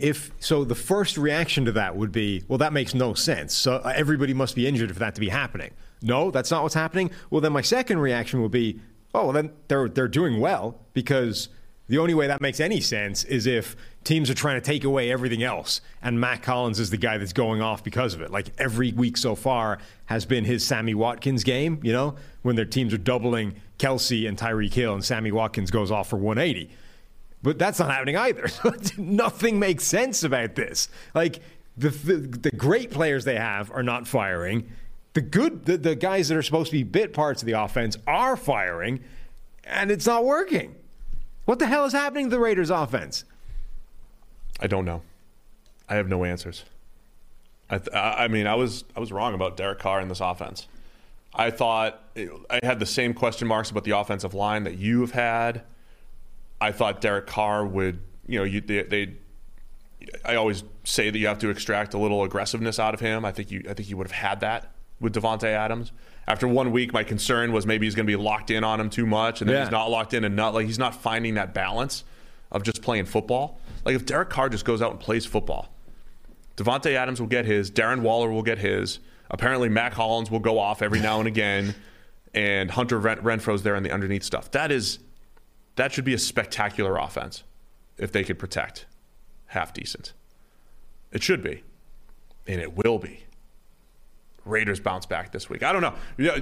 George's old axiom: I'd take the better quarterback getting points. I don't know who that is anymore. Is Russell Wilson the better quarterback getting points? Derek Carr has a passing grade of 58.6. I don't have Russ's directly in front of me, but it is in a similar. Now, if you want to be 58.6 versus 61.2. If you want to be optimistic about the Raiders, Derek Carr's grade has improved every week. Now, that's me. I'm optimistic. It went from 42, pretty bad, to 59, still bad, to 74. But if it continues on that track, this will be a pretty good week. Like 86, now we're cooking. The next week will be the best quarterback in the NFL. Yeah. I don't know if that's how it's going to work, though. I really want, because I know we focus so much on offenses. I really want to believe in the Raiders this week. Broncos defense has been legit, though. Yeah. They've got the number 3 pass rush behind the Bills and the Cowboys. That's what this game. And you feel it, right? I can feel Randy Gregory and Bradley Chubb playing well. Like you feel that as a fan of an opposing. When you're playing the Broncos, you're like, hey, they're coming, right? They're getting some pressure this year, playing well on the back end as well. This Broncos defense, I thought they might miss Vic Fangio. They haven't so far. They're talented. They're playing well. It's honestly the defense and the fact that I still do think Russell Wilson and Derek Carr are both better than what they've showed. Yeah. So if they both turn it around here week 4, 5, 6, whenever it is, they will. Like, I believe that. But I think it's the Broncos defense that I'm starting to buy into that is going to have me lean Broncos here. That's the differentiator for me in this game. Both offenses are way underperforming. Both quarterbacks are way underperforming. Nothing is functioning properly for either one of these offenses. There are a lot of problems. So you look at the other side of the ball and you go, well, Denver's defense is much better than the Raiders. Therefore, that's where I'm leaning. Like if I can't trust either offense, I'm going to have to focus on defense. And Denver clearly has a better defense. Yeah, man, it's a crazy one for the Raiders, because we were right when Josh McDaniels took over. We were like, hey, do they punt on this year? And they were like, nope, we're trading for Davante Adams, we're signing Chandler Jones, and all this stuff. They're not punting on anything. Now they're in danger of going 0-4 in an AFC West that might not be as formidable as we thought, but it's still a difficult AFC. I mean, you still have good teams there. But it's Josh McDaniels started his career in Denver 6-0. He's in danger of falling 0-4 here with this Raiders start. Mm. So where are you going? Denver. You're taking Denver too? Yeah. All right. We've been in lockstep these last 4 games here. I'm sure we'll nail them. Cleveland Browns at the Atlanta Falcons. Browns favored by 1.5 in Atlanta in the Dome. What do you like in this one? I like the game. I think this is a sneaky fun game. And I think I'm going to say that about every Falcons game this season. Yeah. I just, that offense is so fun to watch. I don't even care that their defense stinks. It's now 1 point, by the way. Down to 1. Yes. All right. Doesn't mean anything. Is at least the same way. So it hasn't swung dramatically, but yeah, it's 1. Look, I really like this Falcons offense. I think it's so good to watch the collection of playmakers they have, the design of the offense. It's good. And the fact that their defense still isn't good, it actually makes their games more fun because they're probably going to put up some points. I don't know if they're going to do a great job of stopping anybody. And now they're going up against a Jacoby Brissett-led Browns offense, which itself hasn't been too bad. The Browns are able to run the ball well. They lead the NFL in rushing yardage, and Jacoby Brissett is on the back of 2 good games. One spectacular one that we talked about on yesterday's podcast, and one before that was really good right up until he threw it away. So I actually think this game's going to be a good one. I feel like a broken record, but everybody on the Browns is questionable. Jeremiah Owusu-Koramoah, he's groin injury. He's kind of a game-time decision, according to him. You got tackle Jedrick Wills, defensive tackle Taven Bryan. Anthony Walker has been pushed to injury reserve after his quad injury. Myles Garrett had the one car accident. Yeah, mangled his Porsche. Yes, and his shoulder biceps. Did not practice yesterday. I assume that's from the crash. I mean, it would be a pretty big coincidence to just be injured at the same time, randomly. Yeah, well, not really. Everybody's injured. But Jadeveon Clowney, ankle, questionable. Jack Conklin, Joel Bitonio, Joe Haig, Denzel Ward. It's their entire starting team. I don't know what to make of that. Good analysis. Yeah, thanks. Yeah. I'm just repeating the guys. The Falcons, did they not put out an injury report? Per ESPN, we've got nobody on their they just have a bunch of guys on injured reserve. Maybe they're all healthy. The Falcons, they are. I mean, with Drake London's emergence, and you saw Kyle Pitts making plays last week, right? And then Cordell Patterson, right? Just Seattle's run defense was atrocious, but he takes advantage of it and creates some big plays. They are fun, and as long as Mariota doesn't get in his own way, they are fun. They're going to be the fun Falcons. I think what I'm watching with the Falcons is how well does that defense come together as the season goes on. Dean Pease running that defense. He's got a pretty good history and track record. It's just that the talent doesn't appear to be there on that side of the ball. It isn't. I mean, and but do they start to gel? Does he outcoach the talent? Basically, I think it's been a struggle there in Atlanta for a few years. Even when Raheem Morris took over late in 2020, it was Dan Quinn's defense. They have just not had the talent on that side of the ball outside of a couple players. All that said, I like Jacoby Brissett. I like the way he's playing. I think he comes back down to earth a little bit here. Plus all those Cleveland injuries. I mean, it does feel like, so Brissett, I think, is in a very good situation for him to be the best version of himself that we've seen in the NFL. That being said, outside of that one play at the end of the Jets game, it does kind of feel like we've been riding the high end of what he's capable of, and we're going to get a couple more of like, oh no, Jacoby, what was that? I don't know when that's going to come. It's going to be at some point, right? Yeah. We did a daily earlier this week discussing Jacoby Brissett and if it keeps the Browns in not just playoff contention, but Super Bowl contention. Yeah. That's how they label Like Brissett's big problem is if he makes one or two of those plays, he doesn't make enough big plays to offset them. So if he has one of those, it's probably enough to lose the game. It could be another week, though, where Jacoby just plays mistake-free football, doesn't miss a ton of throws, and it's looking, he's looking good. But I'm going to take Atlanta here. I'm going to take Atlanta with all the Cleveland injuries. I think it's going to be too tough for Brissett and the offense to overcome here. I'm going to lean Browns, even though I think the Falcons will put up some points. All right, Seattle Seahawks at the Detroit Lions. Lions are favored by 4 here at home. Yep. 1-2 versus 1-2 here. Yeah. Seattle's defense is bad, very bad. They are second to last in EPA per play and scoring drive rate allowed. Like teams score on their drives at the second best rate in the NFL when they play Seattle. Can they slow down this Detroit offense at all, which has been a pretty good offense overall, despite Jared Goff being the quarterback? Yeah, I mean, so DeAndre Swift, is he definitely out for the Lions? I believe so, yeah. He's averaging over 8 per carry. They've been doing a great job schematically just at the run game, right? I mean, the Detroit offense, we always talk about mismatches in the pass game. Let's get this guy on this this corner or whatever it is. Detroit's creating run game mismatches. They're like out-gapping teams, and just it's really fun to watch. But DeAndre Swift has been the beneficiary there, and part of creating the big plays there. So Detroit's got their own issues because Swift wasn't practicing Thursday. Amon-Ra St. Brown also not practicing Thursday. He continues to play really well. DJ Chark not practicing Thursday at receiver, so a whole bunch of guys questionable here. TJ Hawkinson, Josh Reynolds. Lions are falling apart as well. Why? Falling apart. Why is everybody in the world questionable? I don't know. They've been down a few important players for a while. Their thing, though, is that the guys they bring in have still been really good at the area that they need them to be good at. So Vaitai going down, the drop off between Vaitai and his backups is pretty huge, actually. But it's concentrated at pass blocking. And the Lions have been doing a really good job of being so dominant on the ground, in part because those backups on the offensive line have been run blocking well, that they're able to stay ahead of the chains and not put them into so many bad positions in terms of pass blocking. So the fact that there's a big drop-off has actually been minimized by the way that they've been impressive with the backup guys. So I don't think that the Seattle defense can slow down Detroit's offense at all. And then it flips on the other side. Is what can Detroit's defense do against Geno?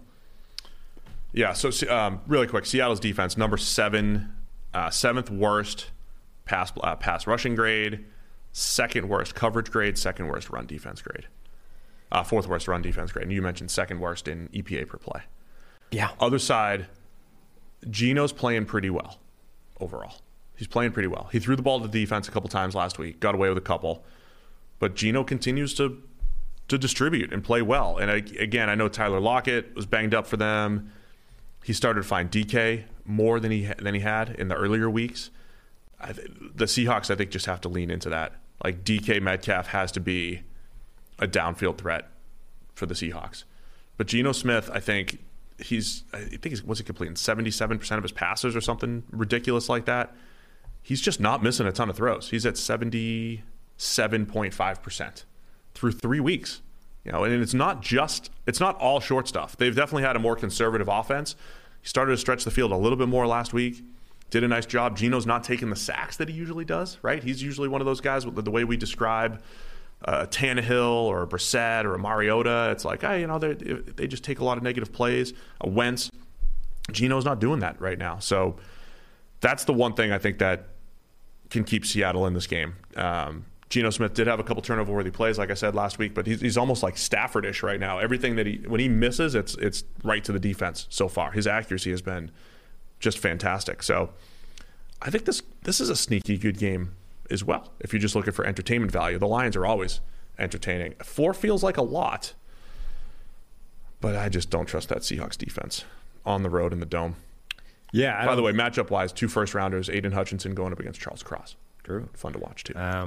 And even the other side as well. I mean, Aiden Hutchinson moves around left to right on that defensive line. Oh, yeah, against Abraham Lucas as well. So it'll be rookie-on-rookie crime, whatever happens. Oh, man, I don't know. The MASH unit, every team, I don't want to bet on the teams that are all MASH units here. I'm going Detroit. I don't think that Seattle can slow them down. Give me Detroit. All right, New England Patriots at the Green Bay Packers. Packers by 9.5. Mac Jones is out. Is he officially out? I mean, he's out. It's got to be out. The ankle injury. Yeah. Which means Brian, what's his real name? Axel. What is his name? There's Axel something. Rose Hoyer? No, it's not Axel Rose. Axel Edward Brian Hoyer is his full name. I mean, dude, if you rolled with that, he'd be a 10-year starter, not a 10-year backup. Axel Hoyer would not be a backup in the NFL. Axel Hoyer would be a starter, would be dragging some team to the postseason, would be gritty, getting it done. That's what I'm saying. We wouldn't be concerned that the line wouldn't be moving in the wrong direction with Axel at quarterback. This is the solution to everything here. Mac Jones is the only player in the NFL that's listed as doubtful. It's the only guy I've seen that's doubtful so far. Wasn't spotted at practice on Thursday. I would have listed him as doubtful the second I saw him injure his ankle, given his pain level. Now, there was a point, the last time we saw Brian Hoyer for a while was 2017. There was a point in Brian Hoyer's career where if you played him pre-Halloween, he was pretty good. Yeah. And then it was like, once he got into November and December, not so hot. Wheels fell off pretty quickly. It was something like a 90 passer rating down to like 40 or something. I mean, it was like a ridiculous. So if you get early season Hoyer here, which it is, Patriots have a chance. He's another one of those players, though, where this happens a lot of the time, where these guys hang around as backup quarterbacks for years, based off a stretch where they played as a starter and they were okay or good, and then we're like, oh, this is one of the best backups in the NFL. Like we're laughing here, but then they at some point they age. It's like, well, how long can you sit on the bench for and deteriorate and just sort of fester before you're no longer that guy? Like for years, Matt Moore had that where he was a great backup quarterback, and then he sat there for so many years that he finally got on again. It's like, oh, that doesn't look like he used to. He still played well with the Matt Chiefs. Castle, same thing. Matt Castle built a career off like 1 year and then just languished on the bench for a decade. But towards the end, it's like, well, that's not the same guy. He's done. He's been done for years. Just nobody noticed because he hasn't thrown the ball. I don't know whether that's true or not for Axel Hoyer, but it could be. Like the last time we saw him was 2017. It was a long time ago. He did have that spot start in 2020. 2017, I had hair. Yours was black. There's a lot of things have changed since 2017. Mine could still be black in a couple weeks. Yeah, and I could still have hair if I wore a wig. After seeing Liz. Brian Hoyer did have a spot start in 2020 against the Chiefs. Axel, please. Axel Hoyer. Well, Axel wouldn't have gone 15 for 24 for 130 and a pick. Probably Brian did, though. Yeah. In that game, the Chiefs pulled away and won 26-10. But it feels like one of those, right, where the Patriots defense in that game actually did a great job against Patrick Mahomes and the Chiefs. They're playing Rodgers and the Packers this time around. And it feels like one of those games, right, where the Patriots defense is going to have to step up. Last week, I don't think we mentioned it at the time, but the Packers were unstoppable on their first 2 drives. Didn't score the rest of the way, including a goal line fumble. That has shown up every now and again in the Matt LaFleur era, right, where they're like really good, the Packers offense, scripted early in the game, and for whatever reason they just don't play well in the second half, or beyond that they just don't move the ball nearly as well. I think that's, if you're a Patriots fan, you're kind of like banking on that, right? Like kind of hold them off, hope that the Belichicks scheme it up really well, and Hoyer doesn't make any mistakes, and you sneak a few big plays and just kind of keep it close. So I could kind of see that happening. The Packers get up early, the Patriots figure them out a little bit, it keeps it close. But at the end of the day, it's Aaron Rodgers versus Brian Hoyer. Rodgers throwing the ball extremely well right now. He was not very good in week 1, but I don't think it wasn't like week 1 last year, right? Like he was just bad last year. Right now, I think the offense was just trying to figure things out early on. He's throwing the ball well, Rodgers. I think he's going to be fine, and I think they cover the 9.5. I'm just painting this picture of the Patriots could play it tough, but you're banking on Belichick being like defensive coach God to keep it close. Yeah. I think the line makes a ton of sense because, Rodgers versus Axel Hoyer. But if this line, if this was week 15, isn't this line like 14? Isn't it way more? It feels like you have bigger lines later in the year. Yeah, I mean, I get low. I think it's large and it makes sense. And the reason you would be sort of saying, New England covers it is because Bill Belichick's defense and all that kind of stuff. But it might not be as bad as I said it was going to be heading into the season, but it's average at best right now, their defense. So even if Rodgers is dealing with out receivers, the Belichick defense right now is a rank average unit, and they've got Brian Hoyer at quarterback. And the app kind of likes the Patriots plus 9.5 here. I know, and I get why, I think the app is, I think they factored in Axel. I think they threw the name in there. Oh, okay. That's why. I hate... Over-under for this one's 40, by the way. Yeah, another really low one. I am going to bet on the Patriots and hate every second of it. Really? Yeah. All right, I'll take the Packers. I'm not going against Axel. I'll take the Packers comfortably, but if it's one of those if it's 17-10 or something like that, where the Packers are up 17-0, and then it's 17-10, they win. And that's the other thing is the lower that over under, the lower the scoring, the harder it is to cover 9.5. Yeah. All right, we got 4 more games to discuss here. Arizona Cardinals at the Carolina Panthers. Panthers by 1.5. Is that right as well? You're gonna make me check every single one of these when we get to the game. 2 now. Panthers to 2 here, huh? Yeah. Man, Panthers. They won last week. What a weird way to describe it. I mean, the Panthers' offense this year has been. Remember, week 1, Baker Mayfield in the offense that couldn't move the ball, and then there's just like a 65-yarder to Ian Thomas. Last week, same thing, right? It's just a random quick smoke screen to Laviska Shenault for 67, and he's got 2 catches for 90 yards. It's a rough offense in Carolina outside of a few freak plays right now. Yeah, their offense is terrible. It's relying on a couple of guys making some athletic plays to get anything going. Their offense reminds me a lot of, in the Irish League, nobody has time to practice, right? It's an amateur thing people are doing in their spare time. So I've always thought that the best way of running an offense in the Irish League is to just have like 5 plays, and just drill those 5 plays so you out-execute everybody. Like Novocaine. Well, like the NFL, but in the 50s and 60s, where you just the Packers dynasty with Vince Lombardi was built off mastering the toss sweep, right? I was like, we're just going to execute this better than you can stop it, and we're going to drill it every day in practice, and we are going to master this play so well that we're just going to out execute you every single time. You can't do that anymore because everybody's executes well generally, but the lower level you go in football, the more that's applicable. That simply executing your thing reasonably well is enough to win. So that's what the Panthers, they're running this offense that's like, well, if we just execute these plays better than you, we're going to win. Yeah, but you're not, and you don't have anything else. So you stink. They're running this offense that looks like it belongs at a level of football 2 or 3 levels lower than this, and it's consequently not functioning. You stink. Yeah. That's what you're telling the Panthers. I mean, their offense does stink. It does. I'm not telling them anything that the numbers don't tell them. Baker's got, the second worst grade in the NFL? Is that right? Yeah. Just ahead of Justin Fields. Oh, we'll get there. We'll get there to Fields. Yeah, this is the worst Baker Mayfield's ever played here. Yeah. Combined with the offense including stinks. when he was playing with a broken shoulder. Yeah. This is worse. It is. Can they turn it around? Can they get any better? The Panthers' offense should be better. Yeah, but it won't be if they don't change the offense, which is running a system that looks like it belongs at a level of football where people have other jobs.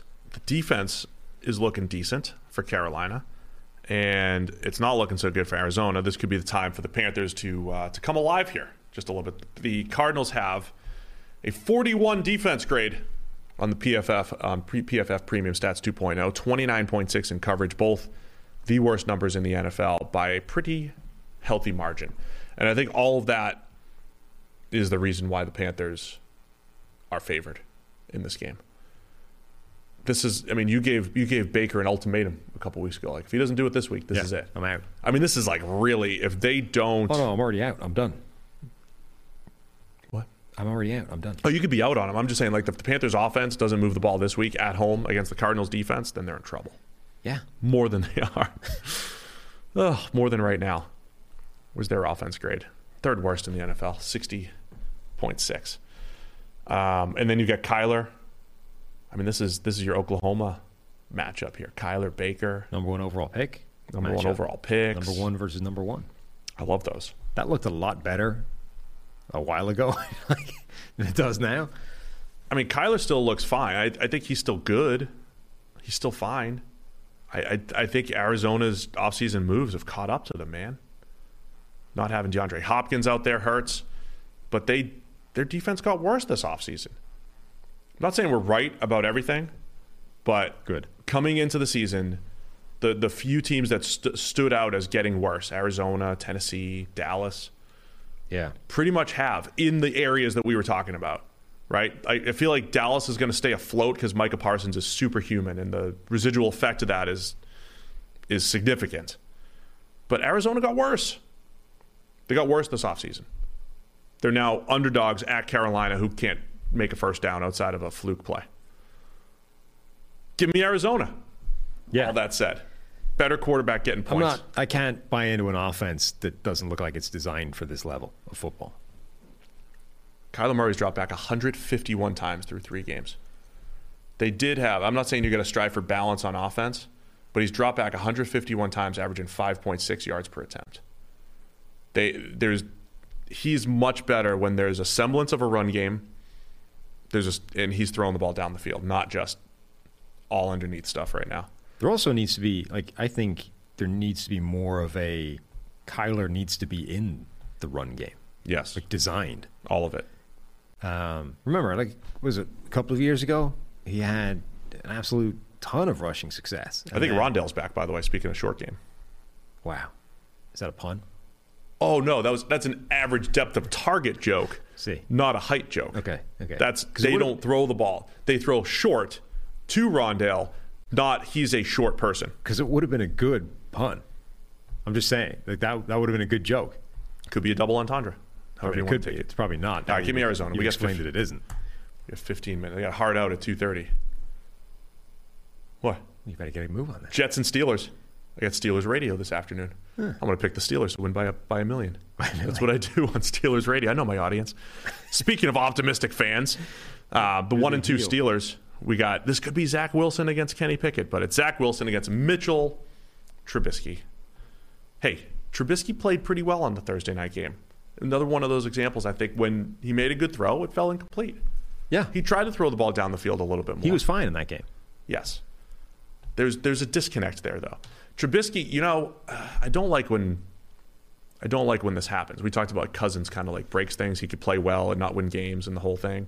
Trubisky has this knack for when he plays the best, his offenses do the worst. And when he plays poorly, his offenses do well. That's what I've seen. Doesn't feel useful. Like when he's actually more accurate and all that stuff, it's like it's part of this disjointed offense. And then, he didn't play well in the years that the Bears were moving the ball. That one year, 2018, got kind of lucky. So, Zach Wilson's probably coming back for this game. Yes, I'm excited. The Jets' offensive line is in ribbons. I'm not excited about that part. I want to see Zach Wilson with the entire supporting cast there. Yeah, they're going up against Pittsburgh. This feels like a game where Zach Wilson comes back, looks like absolute garbage. No, but who's Pittsburgh rushing besides Cam Hayward? Does it matter? Look at the Jets' offensive line. You could be out there and get 6 pressures. I got a good rip move. You could take down George Fant? Cameron Hayward's the only one in that defensive front grading above 70 right now. Yeah, but as I said, it won't matter. I'm sorry. And Alex Highsmith on the edge. Yeah. I'm more likely to say, hey, Minka's going to be locked in on Zach Wilson, going to maybe pick off a couple passes here. The Jets' offensive line have given up by far the most pressure in the NFL so far this season. They have the 3rd worst pass blocking efficiency number ahead of only Seattle and Chicago, who barely pass the ball, so they've got a small sample size issue going there. They're worse than the Giants. Their line is bad. Yeah, that could be a rough return for Zach Wilson. I don't know that he's just going to magically be that much better, but I can't wait to watch. And also remember, every statistical sign, and the tape, is where it came from, but every sign from Zach Wilson's rookie season was this dude is overwhelmed by what's happening right now and making everything worse because of it. You're then putting him in to an offensive line that's bad right now, going up against Pittsburgh defense, which, isn't what it used to be, but is still more than capable of making a mess for a young quarterback struggling. I don't know. Everyone's going to be excited because it's Zach Wilson back. He's got some receivers to throw to. Yay, excitement. He's not Joe Flacco. It feels like a game where you might get reminded just how far away Zach Wilson looked the last time we saw him. Yeah, I think you're talking me into that a little bit. The other side, I think Pittsburgh's close offensively. I was actually somewhat more encouraged by at least chucking it downfield a little bit more in the last game. Terrible numbers. Average depth of target for Trubisky, 9.3. Not bad. Because last week they were throwing down the field. Only 5.4 yards per attempt this season. But it was his best passing game last week. It didn't always connect. I think it's going to connect this week because, they had 3 drops and some of his best throws just fell incomplete the other day. Mm-hmm. Pittsburgh's going to play better offensively this week. Okay. The Jets are a little bit more hit or miss on the defense, still having communication issues and things there. I like their defense, though. It's got some talent now. Yes. Last season, they just had nobody good. The talent is much better. Even just the grades are better. Got to fix the miscommunications, the busted coverages, and things that the Jets have had the last couple years. Give me Pittsburgh. Cover the 3.5. Look at that. Same. Positive about the Steelers. 2 more games. Chicago Bears at the New York Giants. Yeah. Give me the stat. I mean, my note is I wish this was 1986. Yeah. 86 Bears, 80, that mid-80s Bears against the mid-80s Giants, that would have been special. Instead, it's 2022. Bears Giants. We got the Giants favored by 3 in this one. Yeah. 2-1 versus 2-1, by the way. I know, right? Maybe it is 86.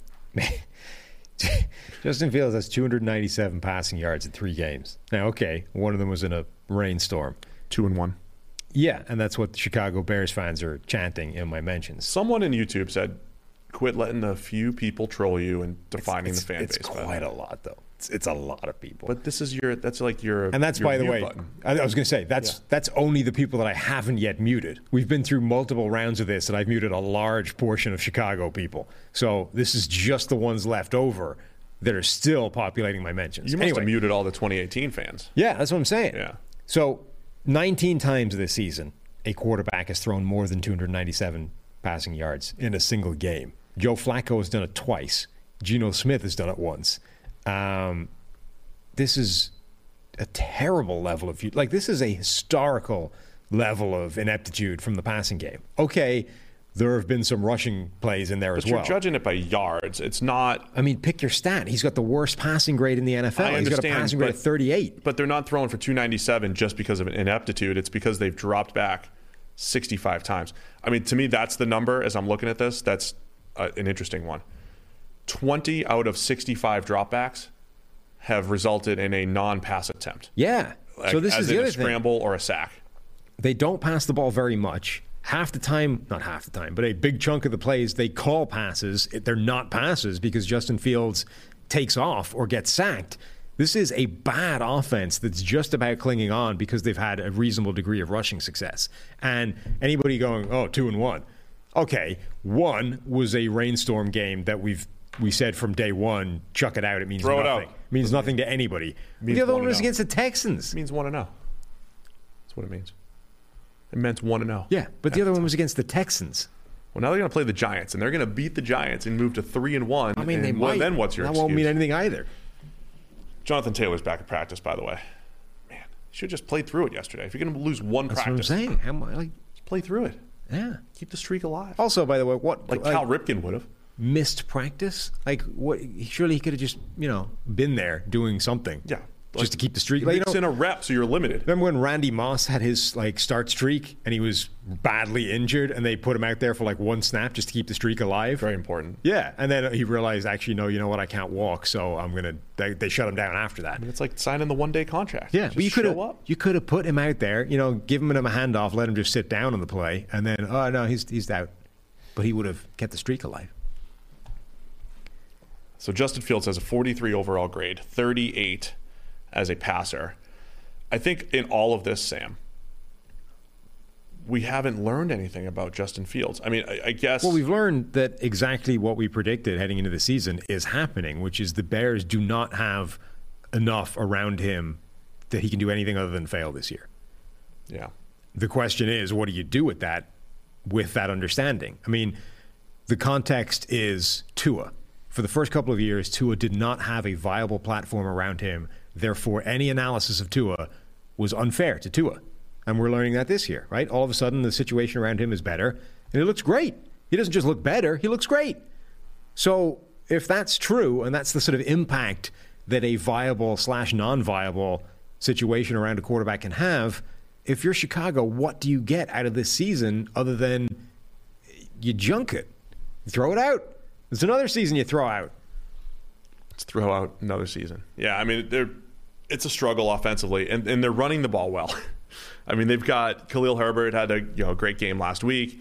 He's averaging over 7 per carry. David Montgomery, when he was healthy, 4.5 per carry. And Fields is making a few plays on the ground, but it's not like he's tearing it up there. They're just relying on this run game and not trusting Justin Fields. And I know it might not be the best situation for him, but at some point you got to figure out what he is as a passer or let him develop as a passer. But but again, it's so much of that. It's a combination, right? It's the offense is not calling very many pass plays, but there's so many plays where they are calling them, and Justin Fields is not doing what he's supposed to be doing. No, I get it. Like as I say, if 31% of your dropbacks are ending in a sack or a scramble, I don't have the NFL average off the top of my head here, but it's way less than that. Yes. I mean, there was that play that I talked about on the review show where drop back pass attempt, he held onto the ball for an age in a clean pocket and then had to scramble out of it by, held on to it so long he got pressure and then had to run, scramble, and make a play. It's like, okay, fine. That's a productive play for the offense. It goes down in the rushing numbers. It's fine. But that's a really bad process play for a quarterback that's supposedly, trying to show that he can be the guy going forward. Like, Justin Fields does not look it right now. Now I want to find out this number. I'll do it later. I don't have that kind of time. All right. Giants by 3? Ugh. Say something about the Giants. Still don't know much about them either, I don't think. I'll say this. Saquon Barkley does look awesome. Yeah. As far as like what he was. It's not necessarily snap to snap awesome. We said it at the time, like if I'm drafting a running back, that's the type of guy I want. A guy that if you block it up, can take it to the house and he can catch the ball out of the backfield. I love that asset that they have there. But Barkley would look that much better if the receiving core that they built, invested in, Kenny Golladay, Kadarius Toney, if they were out there and as good as we thought they could be. I do not understand why the Giants cannot keep the receiving core that they've invested in on the field. This has been the story for multiple years now, that what looks like a pretty good group on paper, and certainly talent-wise, just doesn't play together, ever. Look at the number of their leading target getters across all positions this season. 21 targets for Sterling Shepard, who just blew out his ACL jogging to a stop during the game against Dallas.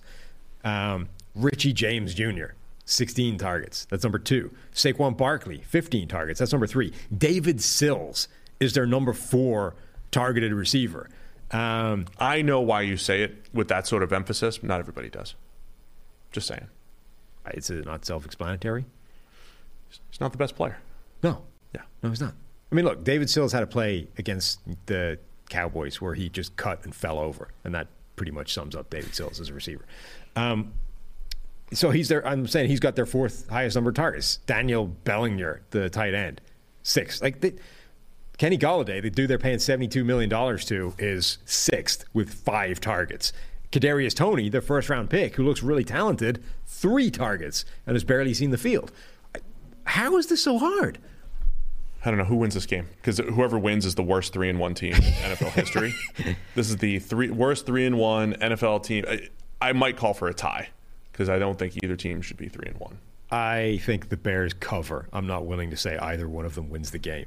And listen, you might be a hater and think that I'm a hater, but when I called the Panthers the worst 6-2 team in history back in 2018, I was right, because they ended up 8-8. They ended up bad. Yeah. In no time. All right, last game, Los Angeles Chargers at the Houston Texans. The Chargers favored by 5.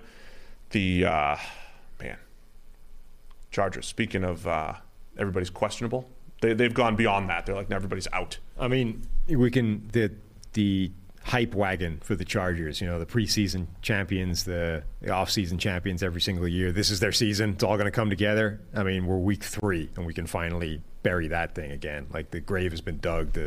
Somebody's out there chiseling the headstone.